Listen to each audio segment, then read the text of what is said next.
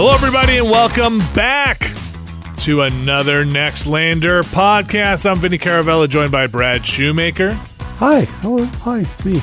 Talking to a microphone. Trying something new this week. Yeah, we figured we'll do this one. We'll do this one in this week. Alex Navarro, how are you feeling for trying this out? This kind of not live, but live to tape. I've been telling you, man, this is a wild fucking hair up your ass you got here. Like, I do not. This is not going to work. No one's going to want to listen to a podcast that's recorded the week that it's posted. We'll try and keep up. I mean, there's a lot of news and video game stuff to keep up with, but you know, people like that fresh, young energy. They and that's why they come to Nextlander, for that fresh, hip, young, virile energy. No, keep it going. Here's keep it going. That's us. Folks, we were on a bit of a break last week. And may have caught our year in review, or most two-thirds of the year. Yeah, two-thirds of a year in review. 8-ish months in review. And now we are back to see what has changed. Throw it all away. Scrap whatever we said last time, because there are new games coming out constantly. But before we get to that, we are going to get to Splatoon 3, The Tomorrow Children, Cult of the Lamb, Tinykin, a little Elden Ring checking, and a ton of news later on. But before we get to that, Brad and Alex, how was your time away? I'm waiting for you to go first. I want you to go. I was waiting for. I talked about it so much on the Ramblecast already that I don't feel like I should say anything else. That's true. If you want to catch up on the ins and outs of Linux and the move from BSD to Linux, or free BSD in particular, yes, we have a podcast for that. Let me see if I can recap the major points. I'll just say real fast before you start, I've been afraid to look at the Discord since that episode went up. Just afraid it's a lot of people going, why are we listening to this? No, I saw a lot of people talking about running and how much cardio is a pain in the butt. Okay. The UDEV stuff, mounting drives was a pain in the neck. Yes. Getting your ZFS pool mounted. ZFS not particularly native to Linux, but supported in Linux now through some workarounds. Yes, the tooling not nearly as well integrated, it turns out. And let's see, got to do rule of threes here. The third one being you really like your what is it, Pi KVM? It's working. Yes, the out Pi KVM, worth its weight in gold. There you go, in gold. Mm-hmm. Let's say. And Alex cleaned up. Hang on. Should I go look up the price of gold? I'm gonna guess before you look it up. I'm gonna guess 17 right now, probably $1,800 an ounce. Ooh, that's a lot. Okay, almost. Yeah, it's a little over 17. Okay. Price is right rules. You lose. I did lose. Yeah. I did lose. I was gonna bet $1. Does that mean I get the gold? Yeah, you get an ounce of gold. Man. Congratulations. Shit, I did go for the metal case on that thing. I bet it's probably at least a couple of pounds. Oh, geez. Oh, that's a lot. Then that's a lot. Maybe not quite worth it. Pretty sure you could buy a super micro board with IPMI for. I could get a 42U rack for. Yeah, with filled several. in. Yeah. Give you a 42U rack with several 5 digits of money left over. You could populate that rack with some computers. Alex, you cleaned up your office space, rewired, and there's a fine picture of your mask shelf floating around out there now. There is. It's on your it's shrine. on our Patreon. And I spent a lot of time just like tidying up my space and also just fucking relaxing. And let me tell you, it wasn't bad. Maxing and relaxing, or just relaxing? I don't know that I was maxing. I was kind of spreading my stats around, but I feel like all of them contributed to the rest stat, which is all I was really looking for. So chilling out, max, and relaxing all cool. Is that what we're... Yeah, I mean, I was not shooting any b-ball outside of the school, though. And, a couple of guys that were up to no good did not come up to me and start making trouble in my neighborhood. All right. Okay. That's good. Dude, not to just hijack every conversation we have this week, but I also have been doing some rewiring with my audio setup. Finny, do you know anything about balanced versus unbalanced? Hell yeah. Audio? Who does? God damn it. Who doesn't want to do balanced versus Why? unbalanced? This is an infinite fucking rabbit hole. It never ends. That's audio in general. Oh my God, man. I think I hate audio. Yeah, it sucks. Audio just is a yesterday, pain in the butt. I just became acquainted with the concept of balanced inputs yesterday. Okay, are you going to switch everything to balanced? I think I also just became aware of TS and TRS connectors yesterday. What? Come on, Which, you did not. I know what they are. I know, it's a quarter-inch plug. Did you become aware of the problems of having the wrong one? Right, I'd never heard those terms and what they corresponded to. I mean, Your they were tip just ring giant sleeve. Yes, exactly. Or what is the second R in TRRS when you've got Ring. I guess maybe 2 rings. I guess Double ring twice. Ring twice for microphone. Yeah, we don't have to spend a ton of time on it. I was just experimenting with running different things into other things in my audio setup. One of those was running this mix amp into the Motu just to see what would happen. Mm-hmm. I was using a song that had a lot of guitar in it. Mm-hmm. And you lost it? So the rhythm part, the rhythm guitar, which is barely detectable in the recording I was using, was all that was there. It was the weirdest thing. I was like, what is...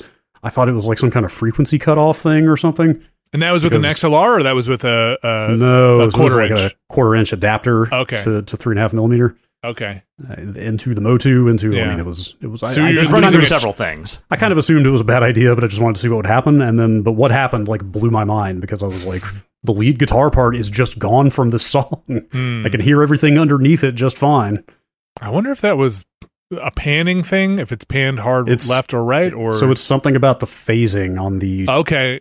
Sure. Phasing stuff is wild. I talked to some audio people, and, I'm obviously familiar with like inverting a waveform and that kind of thing. But yeah, like the little bit I understood talking to a couple people that understand this stuff, like parts of the inputs are phased from other parts of the inputs and something that just literally canceled out the guitar part. It's fucking weird. Wild. There was a thing where I got an XLR cable that was wired incorrectly, and the pins were reversed, and it should have been working fine, and stuff was bouncing on meters, but I couldn't hear it because it was phase canceling. Amazing. And it was literally the meters were going, but I couldn't hear audio coming out of the speaker. It's almost like engineering audio and video is like a whole job unto itself. It was one that is frequently done poorly, I might add. I do not believe I wired it incorrectly. No, I'm not saying you did anything wrong. I'm not saying you're one of the bad sound guys out there. I'm just saying there are a whole lot of people bad sound guy out there, but there are a whole lot of people out there who make their hay as sound people that are not qualified to be sound people. I feel like I've said it a lot. I will say it again because it is an appropriate time to say it. People will suffer bad video before they will suffer bad audio. True. It's just the way of the world. Extremely true. Audio stuff continues to be a nightmare. Digital did not. It's not getting better. Digital fixed a lot of video problems. Digital did not fix a lot of audio problems. If anything, it added more. Sometimes, because you get a lot more sync stuff. I feel like now with digital audio stuff, which also becomes a problem. Should we just get into it then? Yeah, let's get into it. We're the other back, stuff, baby. The stuff that I didn't talk about on the Ramblecast, and I feel like Alex, some of the stuff we kind of danced around in YouTube, Brad, were the games we were playing, and we're going to get to some of that stuff now. Because that podcast isn't for that, man. Never touch a game in the Ramblecast, so let it. Never touch a ramble in the Gamescast. Listen, we ramble a little bit here. Hey, as an owner of the company, I say we talk about whatever the fuck we want. Damn. Wow. Damn, look at this. Look at Maverick over here. You got an activist investor over here. Wow. Just running wild. Should we get into the video games? Hell yes. Let's do it. Because I played some, and I enjoyed some over this break. I also played some. One I didn't play, but just played recently, but it came out during the break, was Splatoon the Third. Yes. Splatoon the Third. Dude, what is with the late title card in that game? It is a little late. It's in the story mode. It's after the first few levels. It's the font treatment that really got me. There's something really severe about the font treatment on the late title card in that game that seems so at odds with every single other vibe and aesthetic in Splatoon. Kind of has that, like, the Martian movie poster kind of vibe to it. Sure. Yes. There's something very severe about the whole thing. It is. Yeah. And then you guys were talking about this before we started, so I know we're going to address it, so I'll just mention now. Then I went into the log for the... God, what do they call it? It's like collectibles, right? It's like a lore... It's a lore dump section of the menu when you're in the single-player story mode. and like the first entry is entitled "The Fall of Humanity." Yes. Yeah, and it's all encrypted. And yes, I can. Do you get to read that stuff later? Because currently, I've got 2 It pages of decrypts. it decoded now. Okay, because like I mean, was this part of the Splatoon backstory? Like, is this our future Yes. and humanity is dead and the world flooded? This is is- this Waterworld? This has been the lore, man. Okay, Like, I don't. so here's the wild shit that I did not entirely realize until like playing this game made me look deeper into the wiki. Judd, the cat, who is sort of like the judge of all the multiplayer stuff and also is just kind of floating in the background of stuff, he's 12,000 years old. Oh, of course he is. okay. Yeah. So don't worry. He's not actually 6 years old. He's a 12,000-year-old cat, and there's a big gap between when humanity goes bye-bye and when the squid teens and the octolings kind of gain sentience. But Judd was apparently around for all of that, and I don't really know what any of I still don't really know what happened during that period. But yes, humanity is long dead, has been dead for a long, long, long time. This game's key art on the menu, and probably in the promotional material, but I wasn't really paying that much attention, it has just the Eiffel Tower upside down, in like buried upside down. So stuff has happened. And they touch on that stuff even in like Splatoon 1, but they got I think a lot more buck wild with it in Splatoon 2. So in those logs, it's explicit. It goes through what happened, and where humanity, at least what I'm up to, where humanity was, and why the things you're encountering, some in the Splatoon levels, are there. It's Are you talking about like the weird virus that's everywhere? No, just kind of like the fuzzy virus. No, I haven't gotten to that yet. It might though. Do they get into how mollusks inherited the Earth?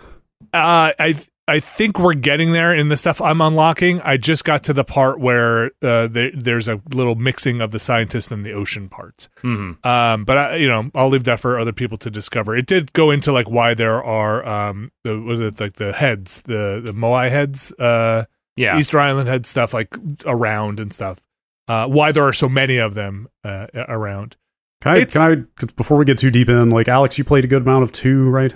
Yeah, I played a lot more of 1 than I did 2, but I still played I think something around 25 hours of 2. Okay. So I played 2. It's just been a while, and I can't remember. Did it ship with a story mode, or was that something they added through DLC? I'm pretty sure it shipped with 1. Okay, I remember it shipping with 1. So my journey with 3 was up until that late title card. I was pretty angry. I mean, I'm not a big Splatoon fan. Mm-hmm.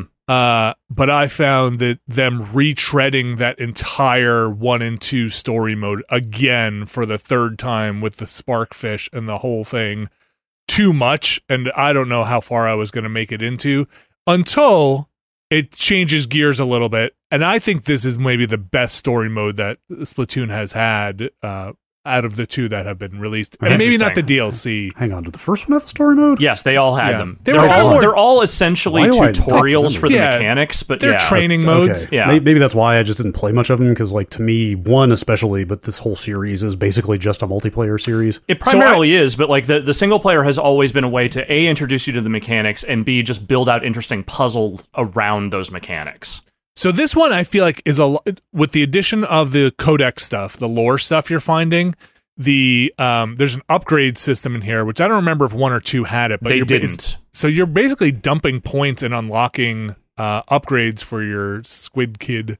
And the challenges seem much more than weapon tutorials in this one. The challenges are fun. I'm really enjoying the different challenges. I mean, the challenges I think were fun in 1 and 2 also. It's just that I feel like they weren't quite as varied as, at least from what I've played. I have not gotten that deep into the story challenges here, but what I've played feels like there's a pretty good variety right from the jump. Yeah, there was one I was just doing this morning that was, they call it Dance Party or something, but you just have to jump over waves of, it felt like a Fusion Frenzy level. You're just jumping over waves of things that could kill you. When you say challenges, are you talking about the stuff in the discrete levels? Yes. Or like challenges that persist across levels? Well, there are also things that like there's one level that is just you dumping paint over a Moai head until that thing is completely painted. What I mean though is like kettles. It's not like weapon challenges in a Call of Duty is what I mean. Like they don't have those. Right? Okay, because I hadn't seen anything. There are levels that are focused around specific weapons, but it isn't like if they just give you that weapon and say, hey, you should go do this.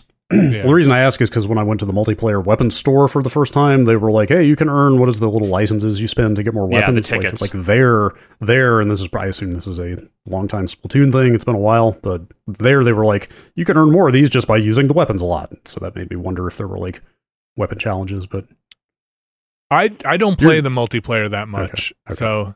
You're I just do. talking about the level objectives. I do think it's really funny that we've started our Splatoon 3 conversation just talking about the lore and the single player, because that is not how the majority... I mean, everyone plays the single player, but that is not the thing most people stick to. I mean, I was kind of surprised by it, too. Like, once you get through that first little tutorial area and drop down underground and realize, like, oh, this is, like, pretty expansive and thought out. Like, yeah, new characters, and they do kind of drop it all on you at once. You know, here's the lore thing you're going to unlock. Here's the kind of skill tree you're going to unlock. Here are the 6 islands you're going to go to. You guys, tell me you guys are not. So you mentioned it before, but there's this virus which makes things appear hairy, and you know that's a little bit because they said the what are the bad guys called? They're not. There's Octolings. the Octolings, but there's another enemy type in this game, I think. There's like an like the Octolings are the tentacles out of the turrets as well. Yeah, any of the enemies that look like octopuses are Octolings. And who's the DJ then? He's the head of the Octolings? He's like one of the lead Octolings. Okay. I think he's the head one, I think. So yeah, I think you're right. So there's some back and forth there where the one of your guy, the person you're working for, the pufferfish, or I forget what he is. What's the sage, the head of the old agency? guy? Yeah, the old guy, the Master Roshi looking guy. Yeah. He says, "Oh, they're hairier than I remember," and I was like, "Man, the power of the Switch is not letting me see these hairy." Yeah, the hair is more suggested than anything else. It's kind of like my hairline. Are we talking about mammals returning? Like, how are you not? How is that not super interesting in this world? It is, but also like I haven't gotten far enough in to know if that's what they're doing. But yeah. I don't care anything about the multiplayer. I need to know, is this the return of am I going to be seeing a rat show up against these squid kids and Octolings? Because the DLC for one of them had this another faction, right? Or it was like Octolings were there were squid kids and there was like a calamari something, or was there something else? You might be right about that. Again, it's been a long time since I booted up Splatoon 2, but yeah. Anyway, I think the story stuff, I was all ready to put this down, do my time in the tutorial, do my time in the multiplayer, put it down, but I could not stop playing the single player to kind of fill out that codex, and you kind of have this very satisfying clean up the virus mechanic, which I also like. Any game where you're doing that, change things from black and white to color. There's a little idiot guy on your back that you can just throw at stuff like a grenade. Small fry or whatever they call him. You have a little friend in your Mad Max apocalypse world kind of thing. Anyway, that's kind of the single player. I'm really digging it Have on you the single tried player the multiplayer? It's Not interesting. at all. So I split my time pretty evenly. I did play some multiplayer, so I haven't gotten super deep into the single player. But yeah, like the per level challenges, the just kind of here's a bunch of objectives. Get in here and do this stuff. Like, my only complaint about those things is that the checkpointing is a little brutal, especially for how easy it is to swim right off the edge of some of those levels in the single player. Yes, and the load times are not super great going in and out of the kettle. Like you can. It's not. I mean, you're never going to lose more than like 5-ish minutes of progress, but like still. Yeah, like falling off the edge. I don't know if that should really count as we're going to reset you all the way back to the checkpoint. It's good you mentioned the load times. I feel like this game does not run 100% great all the time. Well, it's weird because it runs at like a very obvious 30 or less in a lot of like cutscenes and kind of social areas. And the social hub is bad. Like the frame rate there is bad. Yeah, it's weird when you drop into, what is it, Alterna, I think is the name of the underground area where most of the story takes place. Like when you're down there getting introduced to it in a cutscene, it's running at 30. And the camera doesn't even cut away. It's literally the same shot of the area. As soon as you gain control, it just like snaps to 60 FPS. It's like weird. It feels like there's just some performance compromises happening in there that maybe they'll patch at some point. I don't know. Like none of it is like game breaking, and in fact, gameplay rarely I saw much of anything. It's kind of just in those side areas. To be clear, like every bit of every mode that I have played where you actually need to play and like have fast reaction times and stuff runs totally fine. There is some stuff in the overmap in Alterna, which is annoying, but it's just draw distance stuff because there are some things you're looking for. Like if you're looking at the tea kettles to see which ones you've done already, they usually have a little disc over them, but they won't draw in until you're close enough. And sometimes when you're looking for stuff you haven't done. But that's kind of not that big a deal for me. But tell me about this multiplayer that's supposedly in the game. It's multiplayer. Like it's Splatoon multiplayer. They have not radically changed the multiplayer. I have never played enough of the previous few games to say what is different here, but it sure does seem like that. It's new maps, and it's also a collection of some of the older maps, and they've changed the scheduling, obviously, on the Salmon Run stuff, where you can do it anytime you want with a group. I think they've made some efforts to simplify the act of playing with your friends online. Okay. But beyond that, like the mechanics of the multiplayer, like other than adding a bunch of new weapons and specials, it's pretty much that game. Is the umbrella new? The umbrella, I don't think the umbrella. I think the umbrella was in 2. I think the squeegee is new. Okay, I didn't get the squeegee yet. I got the. There's a handful of weapon types that are new. Okay. Was it always the case that you could not customize your hair color? I don't remember. I think your color mimics the ink, doesn't it? It does. Well, that's the thing. Yes, in multiplayer, it does. So I've had it change like 3 different times coming out of multiplayer matches. Like it was pink at one point because we had pink ink on the last match, and then it turned brown later. What did it default to in the character creator for you though? Because mine was like for me. Platinum blonde. Yeah, me too. And that's what it keeps going back to, and that's not what I want. Yeah, it's not what I would have picked either, but like also I'm not sure it selected the haircut that I wanted either, so I'm kind of just whatever. Like, I don't really care that much. I don't care that much about the avatar, really. Oh man, that's like half the reason to play that game is to unlock cosmetics, because the thing is nothing but fashion. But that's the thing, is that you're unlocking the gear. Like the actual avatar doesn't matter, because it's really just a mannequin for the gear. I guess if you're gonna get enough like headgear and hats and stuff, the hair doesn't matter so much. So the multiplayer, which I suspected, it's pretty similar. It's very similar, but it seems to mostly work well, is the thing. Like, and the day it launched, I remember I got dropped from a couple of matches, but since then I have not had any issue other than the fact that people got good at that game real fast, and now I am not having as good a time online as I was initially. Definitely the case. I did not get a single kill my first match at all. I did have a drop connection once this morning. Okay. But it seems pretty stable. You guys use the motion control for aiming? Yes. Yeah, I'm still trying to make myself do it as much as my brain is fighting it. It's the only game I like it in. It feels like I should meet it on its terms, I guess. Pro controller? Yeah. Pro controller motion control? I have not played handheld yet. I started with it on. I guess that's what you can also import your Splatoon 2 stuff, which is kind of neat. Wait, what? If you have a save, it detects it and it gives you a couple of like bonus tickets if you have a Splatoon 2 save. Oh, I do. I wonder what happened there. Yeah, mine sniffed it on launch. It wasn't even a menu thing. It was just when I booted up the game. So that was. I think it might have brought in some of my settings as well. I'm not sure, but it had the motion controls by default. I think that's always on by default. Okay. But I tried for a while and then was like, man, I'm like laying down playing this. I'm gonna just use the analog stick. I don't have to sit up like a adult, like a dope.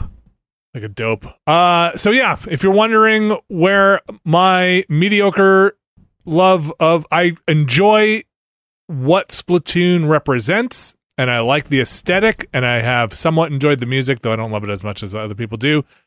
I am really enjoying the single-player part of this game, but keep in mind, I play Street Fighter for the single-player story mode. I play Mortal Kombat for the single-player story mode. You watch porno for the story. I watch porno and read porno just for the stories.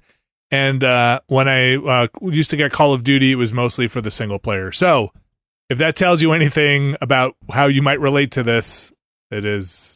I don't really care that much about the competitive part. I don't want to put you on the spot here, but I just would like you to clarify one comment there. Yeah, which porn? What do you think Splatoon represents, and why do you like it? I think it's a really accessible team-based shooter. I think it is. Okay. I think like it's something I can give my kids to go play, and I think it's a lot of fun. I think it's quirky. I think the art style is really neat. That's kind of what Fair like. Yeah, it's a neat thing. Yeah. Like, and I'm glad they added that they fleshed out more of the co-op stuff, the Salmon Run stuff, because that's where I would put my time. Like, setting aside how much it has or has not clicked with me over the years, just like the idea that Nintendo made a team-based shooter in a very Nintendo-like fashion, right? Like in a way that does not involve killing people or even hurting them. You know what I mean? Like Definitely. It's that, and it's also Nintendo refusing to learn certain lessons from every other online multiplayer shooter. So yes, it is a very Nintendo multiplayer game that way. Absolutely, yes. For good and ill. Yes. Are they still gating the maps? Yeah, it's still 2 like maps by time, per hour. Yes. You can straight up still pull up a schedule of like, well, between 9 and 11 a.m., I guess these are the 2 maps I've got. See, I originally thought that was because I'm not a big multiplayer person, but when they first did that, I thought, oh, they probably just want to make sure there are enough players at all times on the map. Well, and also there was also something like 6 to 8 maps or something in the original launch Splatoon 1, so...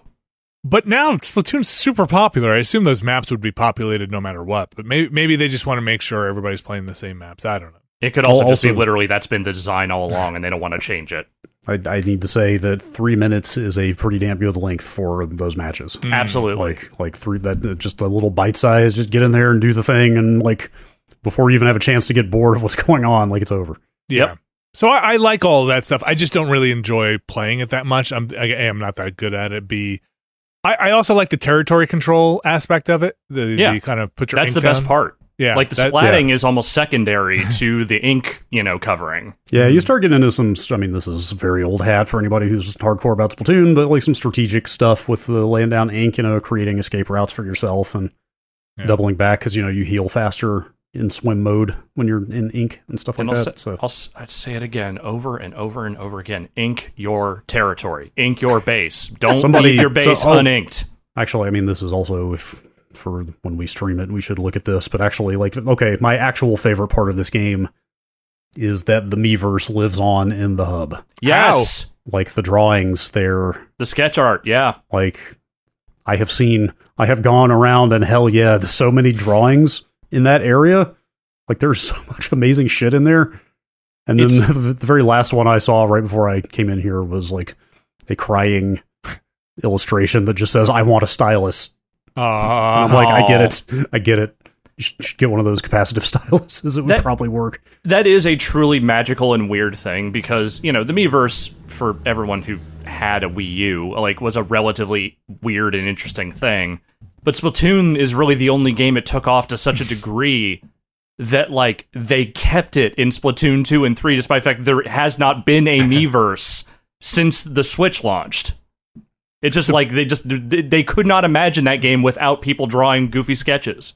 I feel like that's probably a fan requested feature that they just couldn't leave out at that point. You can't get rid of that. Yeah, that's cool. Yeah, no, and so many. But the thing that keeps sticking with me is just how good so many of those drawings. I mean, I'm sure obviously it's surfacing the ones that have gotten upvoted the most, so of course they're all good. But I still am just shocked at the level of artistry people are doing in black and white with their fingertip. Yep.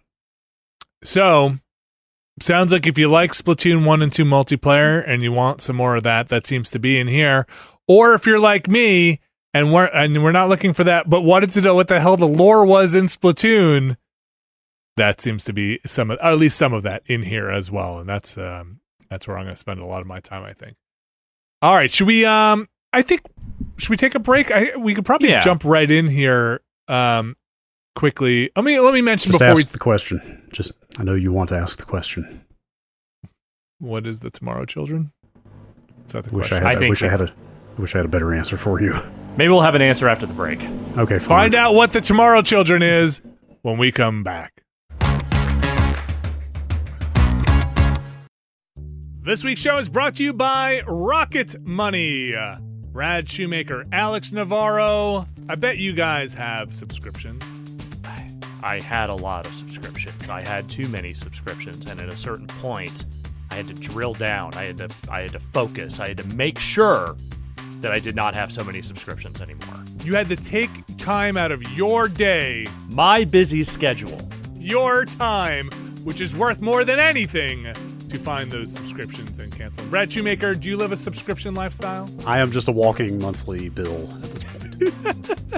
It's the world we live in. If you need help, boy, guys, I got some news for you. Rocket Money is a personal finance app that finds and cancels your unwanted subscriptions, monitors your spending, and helps you lower your bills all in one place. It says here that most people think they're spending $80 on their subscriptions, when in reality, the number is closer to $200. My God. What are we even doing? With Rocket Money, you can easily cancel the ones you don't want with just the press of a button. Rocket Money also lets you monitor all your expenses in one place, recommends custom budgets based on your past spending, and they'll even send you notifications when you've reached your spending limits. Stop wasting money on things you don't use. Cancel your unwanted subscriptions and manage your money the easy way by going to rocketmoney.com/nextlander. That's rocketmoney.com/nextlander. rocketmoney.com/nextlander. Thanks, Rocket Money. Brad, what is the Tomorrow Children? Well, Vinny, Mm-hmm. I'm glad you asked. I don't know, man. Okay, I've gone through the onboarding for this game twice now. Okay. 5 years apart? Was this 2017? That's maybe 16, but that sounds close to right, if not exactly right. I need to let me double check. Oh, God, it was 16. Jeez. Okay. It's been 6 years almost to the day. Actually, I think they relaunched this thing 6 years to the day. September 6th, 2016 is when that thing first came out. It feels older than 6 years ago. But yes. You could tell me this is a remake of a weird PlayStation 1 or 2 game, and I would believe you.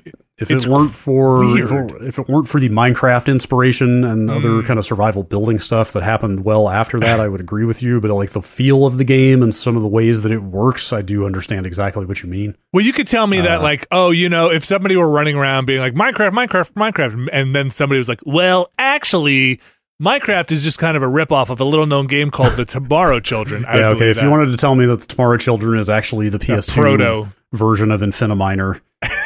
Right, yes, exactly. Then yes, I could kind of see what you're talking about. What is going on here? Did you guys play it at all when it first came out? Not at the time. I played it when it came out. I was like fascinated by it when it came out and tried to get into it and kind of couldn't. I did a little bit. It is a building survival game. It's made by Q Games, Dylan Cuthbert's studio. It's very Soviet influenced in look and feel. Mm-hmm. And it's a communal labor game. Very much. It is like whatever. It's like games where you chop down trees and mine stone and ore. Yeah. To build things are a dime a dozen these days, but like this one really leans into the like glory of work aspect of this thing. To the extent that when you go buy stuff or go report to the Ministry of Labor to get your consumer goods coupons, you have to get in line. Like, if there are other people there waiting to use those things, you straight up have to get in line and just wait. Yep. Which is amazing in concept, and now having played this game twice in the last decade, maybe not so successful in practice. It's also got a weird setup that narratively they say some catastrophe happened that pretty much wiped out most of mankind, and there's now the void. And then the Squid Teens came to take over. Yes, it's a very dreamy feel and kind of justification for everything that sort of defies understanding. It's like, oh, you're a clone projection in the void. Yeah, trying to rediscover the memories of humanity. Also, there are these giant kaiju-style monsters stomping around outside of our town in the void. These islands that appear with resources, then vanish. Yes, you need to go find nesting dolls on these islands to turn them into townspeople.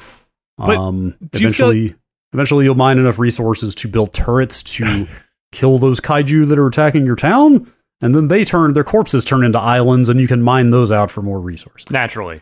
Do you feel like the void conceit came about at some point in development because it looks like a debug environment? The whole thing looks like it's taking. Do you feel like it came about and be like, we can't make all these assets for this world? I think the game has an amazing look, which is one of the reasons I was so drawn to it the first time it came out, but also at the same time it does sure seem like a way to help keep performance up by not having to render anything outside of your town and this flat plain, which to be fair has a nice reflection effect on it. But what was the island disintegration, the kind of Thanos snap a particle effect? Was that in the original one? I think that's how it was. It looks pretty good. So like I hesitate to just say this, so I'll compare this new release. It's the Phoenix edition, we should say. The Tomorrow Children Phoenix edition is the new re-release of this game. I won't compare it to the original release. I'll compare it to my memory of the original release. Okay. Actually, I started to say I haven't looked at them side by side, but you can't.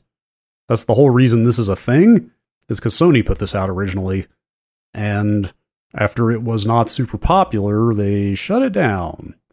Fairly soon after, I think. It was within a year or two? Yeah. Oh, wow, yeah. It's 27. It was the next year after it came out, they shut it down, and there was no way to play it. It's a very online game. You connect at the top. Yes, there is no single player. The servers have to be up to play it. So this game was literally just unplayable for the last 5 years. And I guess Q, I assume, got the rights back. And has re-released it. And what I was going to say is it's kind of exactly what I remember. Like, I sort of thought it might have evolved, or they might have like modernized it a little bit in some ways since it came out the first time, but it very much feels and looks and plays exactly like I remember. I almost feel like the play to bring this back had more to do with like preservationist tendencies than anything else. Yeah, if that is the case, that is an incredibly noble goal, and I'm glad they did it. So, Vinny, you got to the point where you can visit other people's towns. I'm glad to hear. Yeah, I did. But I couldn't. Like the connection kept breaking. So you never actually did it, right? I went to the station. I'm trying to figure out what this game is, right? So, is this really? I mean, is there a single part of? Could you feasibly go through this game single player, or do you need to visit other towns for resources? Because I there was one resource I couldn't find in my town, or the island just never kept popping up. Oh, you might be right about that. I had a really hard time finding stone. Yeah, exactly. Maybe that's what it is. And so eventually, I was like, I'll go to this other town, but then the connection dropped, and then the game was like gave me what's felt like an in-game prompt to say, hey, a town needs assistance. Do you want to answer the call for assistance? And I was like, sure, yeah, I'll go. But then I tried like 3 times to connect, and it kept dumping me. Not only did it disconnect, it dumps you back out to the main menu. It unfortunately has got some issues matching you into other people's towns. Yeah. Like, once I got the ability to get on the subway, and again, everything about this thing is like super kind of Soviet feeling, in the sense that there's a lot of mass transit that takes you to the place where you do glorious labor and stuff like that. So there's like a subway, which straight up seems like it's modeled on the Moscow subway, that you get on to go to other people's towns. But it took me like 6 or 7 tries to successfully get into another town. Oh, but you did eventually. I did eventually, but it was a bunch of straight up connection server errors that dropped me back to the title screen, and then also like several instances of like, there are too many residents in this town, you can't come here. And I'm like, but you just put it on the short list of towns that I have to go to.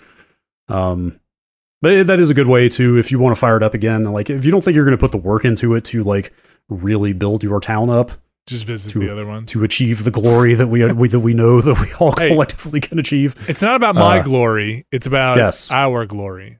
Like you can, if you stick it out until it does let you into another town, like you can go see like, oh, these things can get pretty big. Like there's a lot of like monuments and wonders that people can build, and like you can have a ton of residents in a town, and like yada yada yada. The sorting was interesting. I forget what the exact name is, but they were sorted. You could sort by like big old towns or towns that have enough worker availability. So that was how I kept screwing up. Was I kept just going to the biggest town I could find, because I was like, I want to see what a fully actualized version of this game looks like, and then it wasn't actually letting me see that. So you do get AI helpers from the dolls that you reintegrate into from the void back into humanity, right? And they kind of stick around your town permanently? Yes. And they'll go out and like fetch stuff occasionally for you, but like you kind of have to go like mine the stuff yourself, and then they'll just come and pick some of it up. And they'll run the treadmill? It's very much one of these. Like you license yourself to get better versions of the tools. You like get papers that allow you to have more inventory space, et cetera, et cetera. There's combat. I mean, like you said, the kaiju, but there's also little enemies. Like I got a shotgun. Yes. Yeah, you do get little handheld weapons as well occasionally. It's a strange game.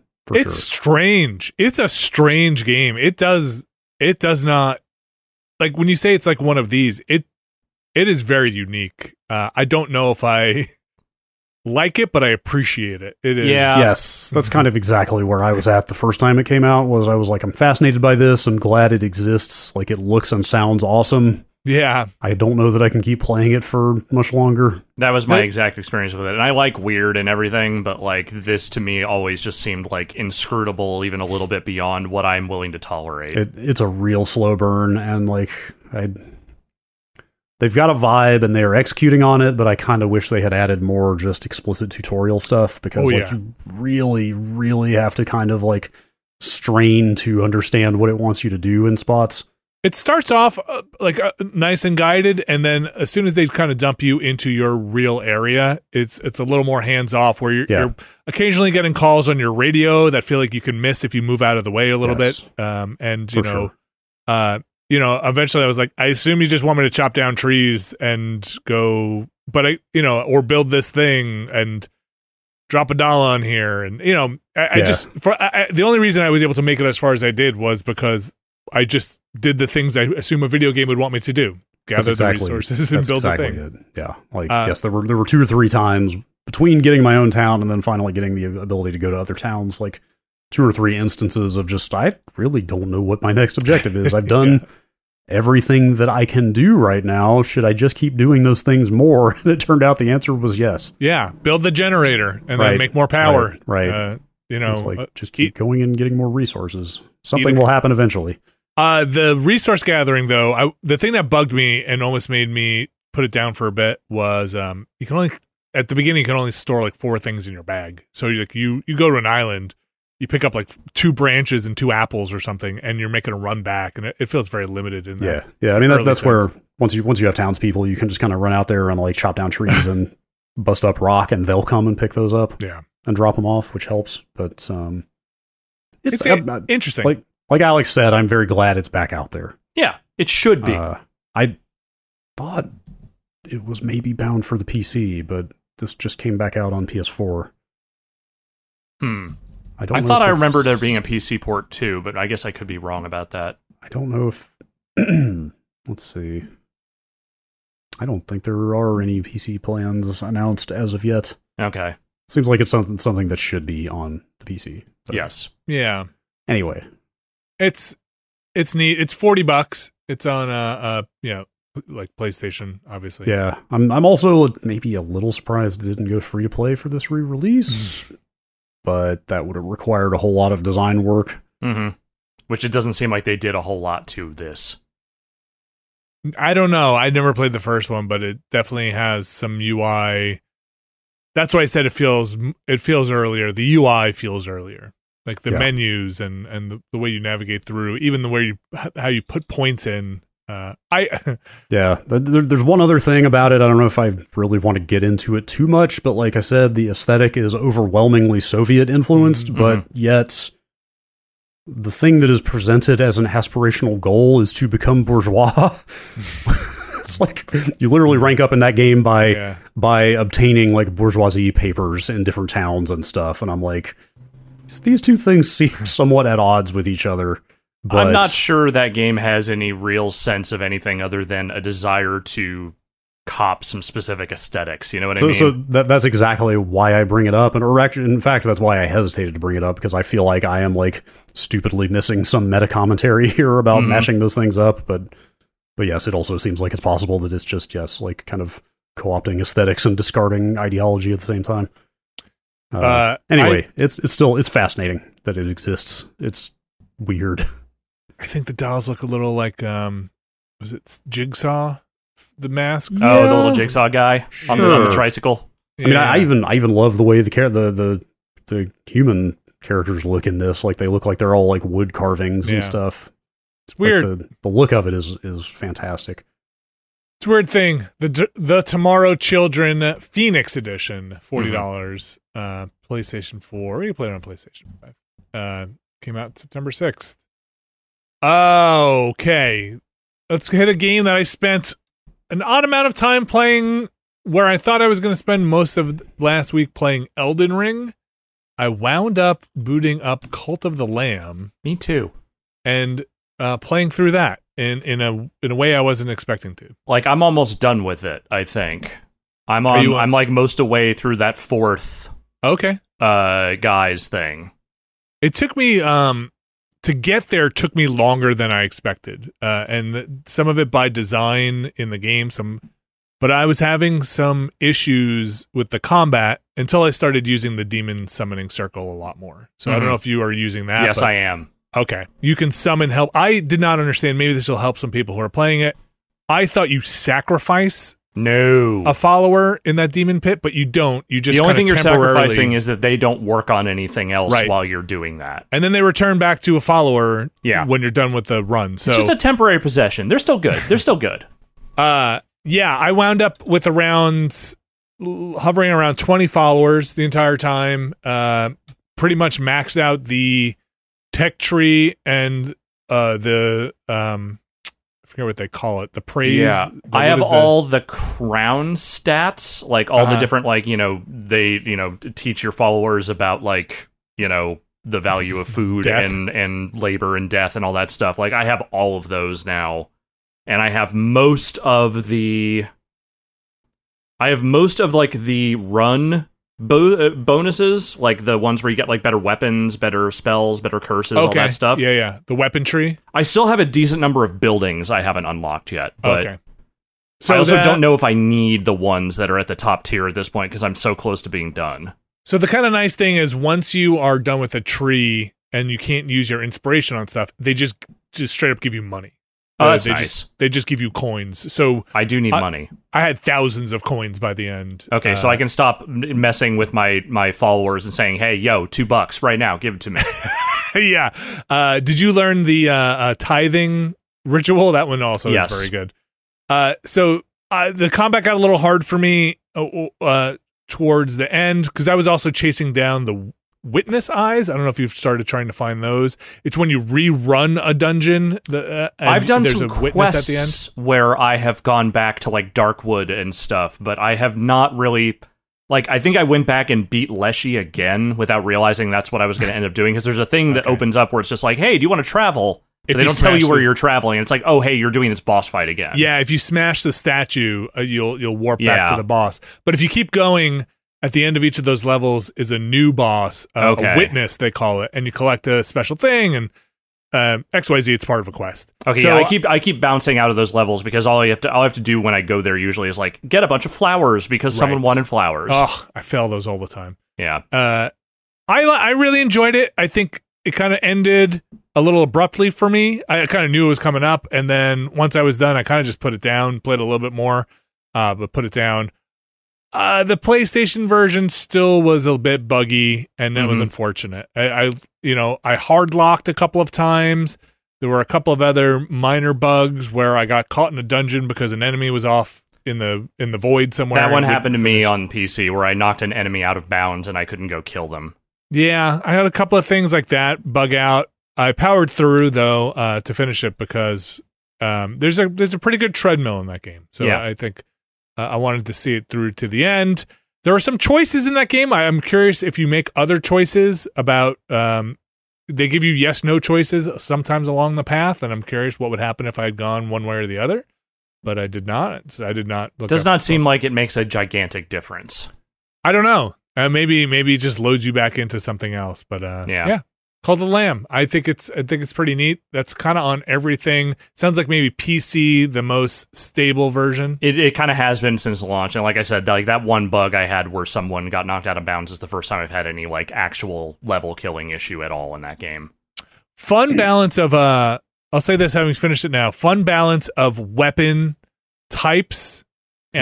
Stat and magic, they call them curses, but a fun mix and match, and the tarot card stuff, the buffs, pretty fun combination for each run where you're just hoping you get your preferred playstyle, which happened to me a lot, and they switch it up during a run enough where if you start off with a bad hand or what you feel like is a bad hand, by the end you can kind of tune it to your hand more appropriately. So I really enjoyed that.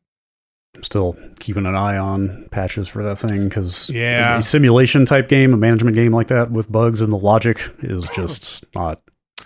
But it's not the only game I've been looking at patches for. Oh yeah. What else have you been? What else have you been following? Saints Row.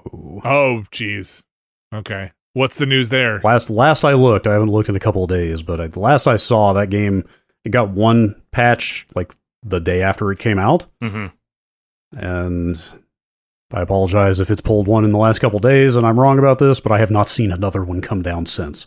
Maybe they got it all done. That's right. That was that was the One most and done. effective Mission patch accomplished. in the history of video games then, because knowing the state that thing launched in, and the idea that it hasn't taken like 6 hot fixes in the last couple weeks is just kind of shocking to me. I will say Cult of the Lamb seems to be was pretty decent with the patches. Since I finished it, I haven't looked, but they were coming in pretty steady. There's at least a couple of big updates to that one. That's good. I don't know. I keep like looking at Saints Row on the PS5 interface, just going, Yeah. Things that make you go, What's the story of this game? It's a terrible idea. Why would I ever play that again? Oh, I'm sure we'll get a very good And GDC postmortem at some point on this thing. And yet I just... or we will never hear about it, ever. Listen, I don't hate everything that's going on in Saints Row, so I would definitely play it. No, I'm just mad at it because I can kind of see the threads of something good in there, and they missed the mark by such a wide margin. It's just a Mass Effect I mean, not to keep like kicking a dead horse there with the Andromeda comparisons, but it's another situation where it's like, even if you fixed this on a technical level to a degree of extreme polish, the game itself still pretty bland. That's exactly what it is. It's just like, I don't hate it. It's just like kind of I found it a chore to play. Yeah. So it's not like, oh man, what they're doing here I really despise. It's just like, what I'm doing here has fun spots, but then it drags on too long. Or also the jokes aren't funny. Like that's not a thing that you can just easily patch out. That is absolutely the one unforgivable sin. Is I could put up with bugs, I could put up with tedious gameplay. Arguably, some of the previous Saints Row games had tedious gameplay, but if the writing is there and it's funny, who cares? I think what kind of sealed it for me was when you played Saints Row on that stream. I know, and dude. It was like, was it 3, right? You went into 3? It was 3, yeah. And like, oh man, this had an idea. Like, even the jokes there that didn't land were still better than the ones that almost land in this game. Like inside of 30 seconds of starting that game up, I was like, oh right, this is when and why this was good. Right. Yeah, there's an identity here. All right, well, Saints Row patch watch continues. Let us or not. Let us know. Yeah, let us know if the watch has ended. Maybe not. Maybe just not. Another game I finished. I don't remember where I was last time I talked about it, but I finished Tinykin. That game is not very long, but I think it is very good. Oh, yeah, just in time for Pikmin 4. That's right. Mm-hmm. That's right. Yeah. First thing I thought of when the Pikmin 4 announcement came out was like, boy, I bet the Tinykin folks are glad they got theirs out already. Nintendo is like, fuck them kins. Yeah, Miyamoto was definitely like, get it out. It's not ready. I don't care. Announce. People need to know. They're blowing up our spot. Did you see that Agent 64 game? Guess what? Fuck you. We have GoldenEye. They're moving in on our territory. We can't. This cannot stand. This is great because it's what we talked about, right? People making games in a vacuum because the games they loved are not being made. Yeah. And then now you're getting Nintendo responding by crushing them under the heel of their boot. Yes. Does that mean we are getting a new Star Fox soon? We're gonna get a new Star Fox, Absolutely Wave not. Race. If this trend holds, yeah man. Start cranking out these indies, man. Force their hand. If all those future racers didn't get another F-Zero going, then I don't think we're getting another Star Fox anytime soon. Tinykin is an interesting game that gets a little weird in its story, and I like it. It gets it actually has a pretty similar story to Pikmin, but then goes a bit farther in a way that I had to go then look up some stuff and be like, and not enough people are playing Tinykin, so if anyone wants to get at me what's happening in Tinykin, please do. But it gets a little like weird metaphysical in a way that I wanted to find out more about the Tinykin universe and world. It's on Game Pass. It's $25 across the rest of everything. It's a pretty short game and pretty linear. Pretty like you use your little Tinykin to do fun stuff. A little more active than maybe Pikmin, where you are building ladders and stuff out of your Tinykin versus sending them off to do things. But we'll see what this new Pikmin is. I don't know. The other thing I thought I was going to finish, but I'm now realizing that It's never going to happen. it's possible it might never happen, is Elden Ring. Now, it didn't happen not because I couldn't make it happen. I'm not saying that from some Because like you chose. flex. I don't think I want it to end. I think I just am stretching it all. I'm just going around trying to find every talisman now. Not to just repeat myself from yesterday, but that's what New Game Plus is for. You never have to stop playing it. But then the game gets harder, and I don't want that to happen. There's that aspect. But look, I mean, that is, just about the highest compliment you can pay a video game is I don't want this to stop.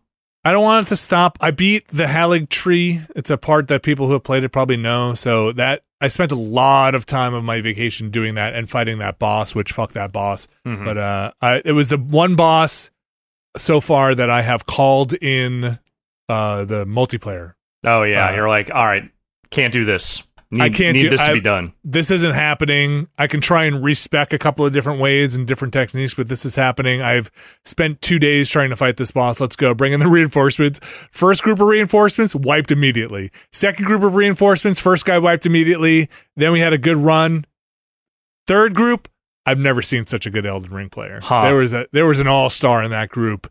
There's an attack that boss does that just basically one hit killed me constantly, and I saw a player dodge through that attack multiple times. It's like a constant whirlwind attack, and I saw that player dodge all the sequences of that attack, and it was amazing. It's like for like a point of reference, imagine those hallway scenes in spy movies where somebody's doing backflips through the lasers.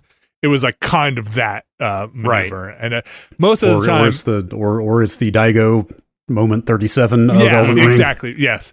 Where most of the time I would sneak in and get a hit when the boss was facing somebody, and then sprint to the other side of the arena and just keep my back to a wall while somebody else until I lost aggro, and then kind of run back up. It's amazing. If you're keeping a scorecard there, I have now switched over because I feel like my fun time with Elden Ring to using the Moonveil katana and trying that out and bouncing around with my stats there. A lot of fun, Elden Ring. I'm chasing down talismans now to go. Respec? I almost respect, but I was able to boost the stats I needed by armor. So I put this weird helmet on that has two faces that got my intelligence up, and a couple of other talismans that got my intelligence up. I might need to respec if I want to try that River of Blood katana because I don't have enough arcane. But yeah, respeccing's not that big a deal. So maybe I'll try it. Again, just soaking up as much as I can before I pull the trigger and do it. And start it all over again. I don't know if I'm going to do that. I kind of like where I'm at difficulty-wise. I don't want it to get any harder. But that's my journey with Elden Ring. I've cleared 100 hours. I'm now in the post 100-hour part, but it's still really enjoying running around that game and trying to finish up as many quest lines and stuff as I can. Elden Ring brings us to the end of our games for this week. Don't worry, there's a ton of news coming up. But just to recap, we've got Splatoon 3 out now over on the Switch. The Tomorrow Children, the Phoenix Edition, over on PlayStation consoles. Ooh, we've got a motorcycle too, or something. Cult of the Lamb, pretty much out on everything. Tinykin, also pretty much, I think, out on everything, but also on Game Pass if you subscribe to that. And Elden Ring, everything out there but the PC and the... Oh, no, it is on PC, right? Yeah, everything out there but the Switch. I'm playing over on the PlayStation. All right, we're going to take another quick break, and we're going to return with a whole bunch of news. Stick around. This week's show is brought to you by ExpressVPN. Alex Navarro, Brad Shoemaker. You're not going to walk out of the house naked, right? Not if I can help it. You're going to put your VPN on first. Yeah, of course. Of course. One leg at a time, like I always do. ExpressVPN is the easiest way to browse safely, securely, and just better. I just used ExpressVPN. I was away on a trip. I've had ExpressVPN for a couple of years here. When I got on that hotel Wi-Fi, I slipped right into ExpressVPN. One click, very easy. Get in there, and then I was able to access the internet, let's say. What are you doing on that vacation there? I had to access my GitHub account, and I was doing some coding, and then I'm sure. I used my ExpressVPN and then VPN'd into my home computer. Likely story. And then I watched some videos, and it's That's fast what they enough. all say. It's got great speeds. It was connected very easily. I was even able to stream in HD, problemless, on the hotel Wi-Fi. And they didn't know. They didn't know a damn thing. Says here you can connect to ExpressVPN and you won't even realize you have it on, which I can vouch for. It's pretty seamless. So right now, go to expressvpn.com/Nextlander, and you can get an extra 3 months of ExpressVPN for free. That's expressvpn.com/Nextlander to get 3 extra months of ExpressVPN. expressvpn.com/Nextlander. Thanks, ExpressVPN.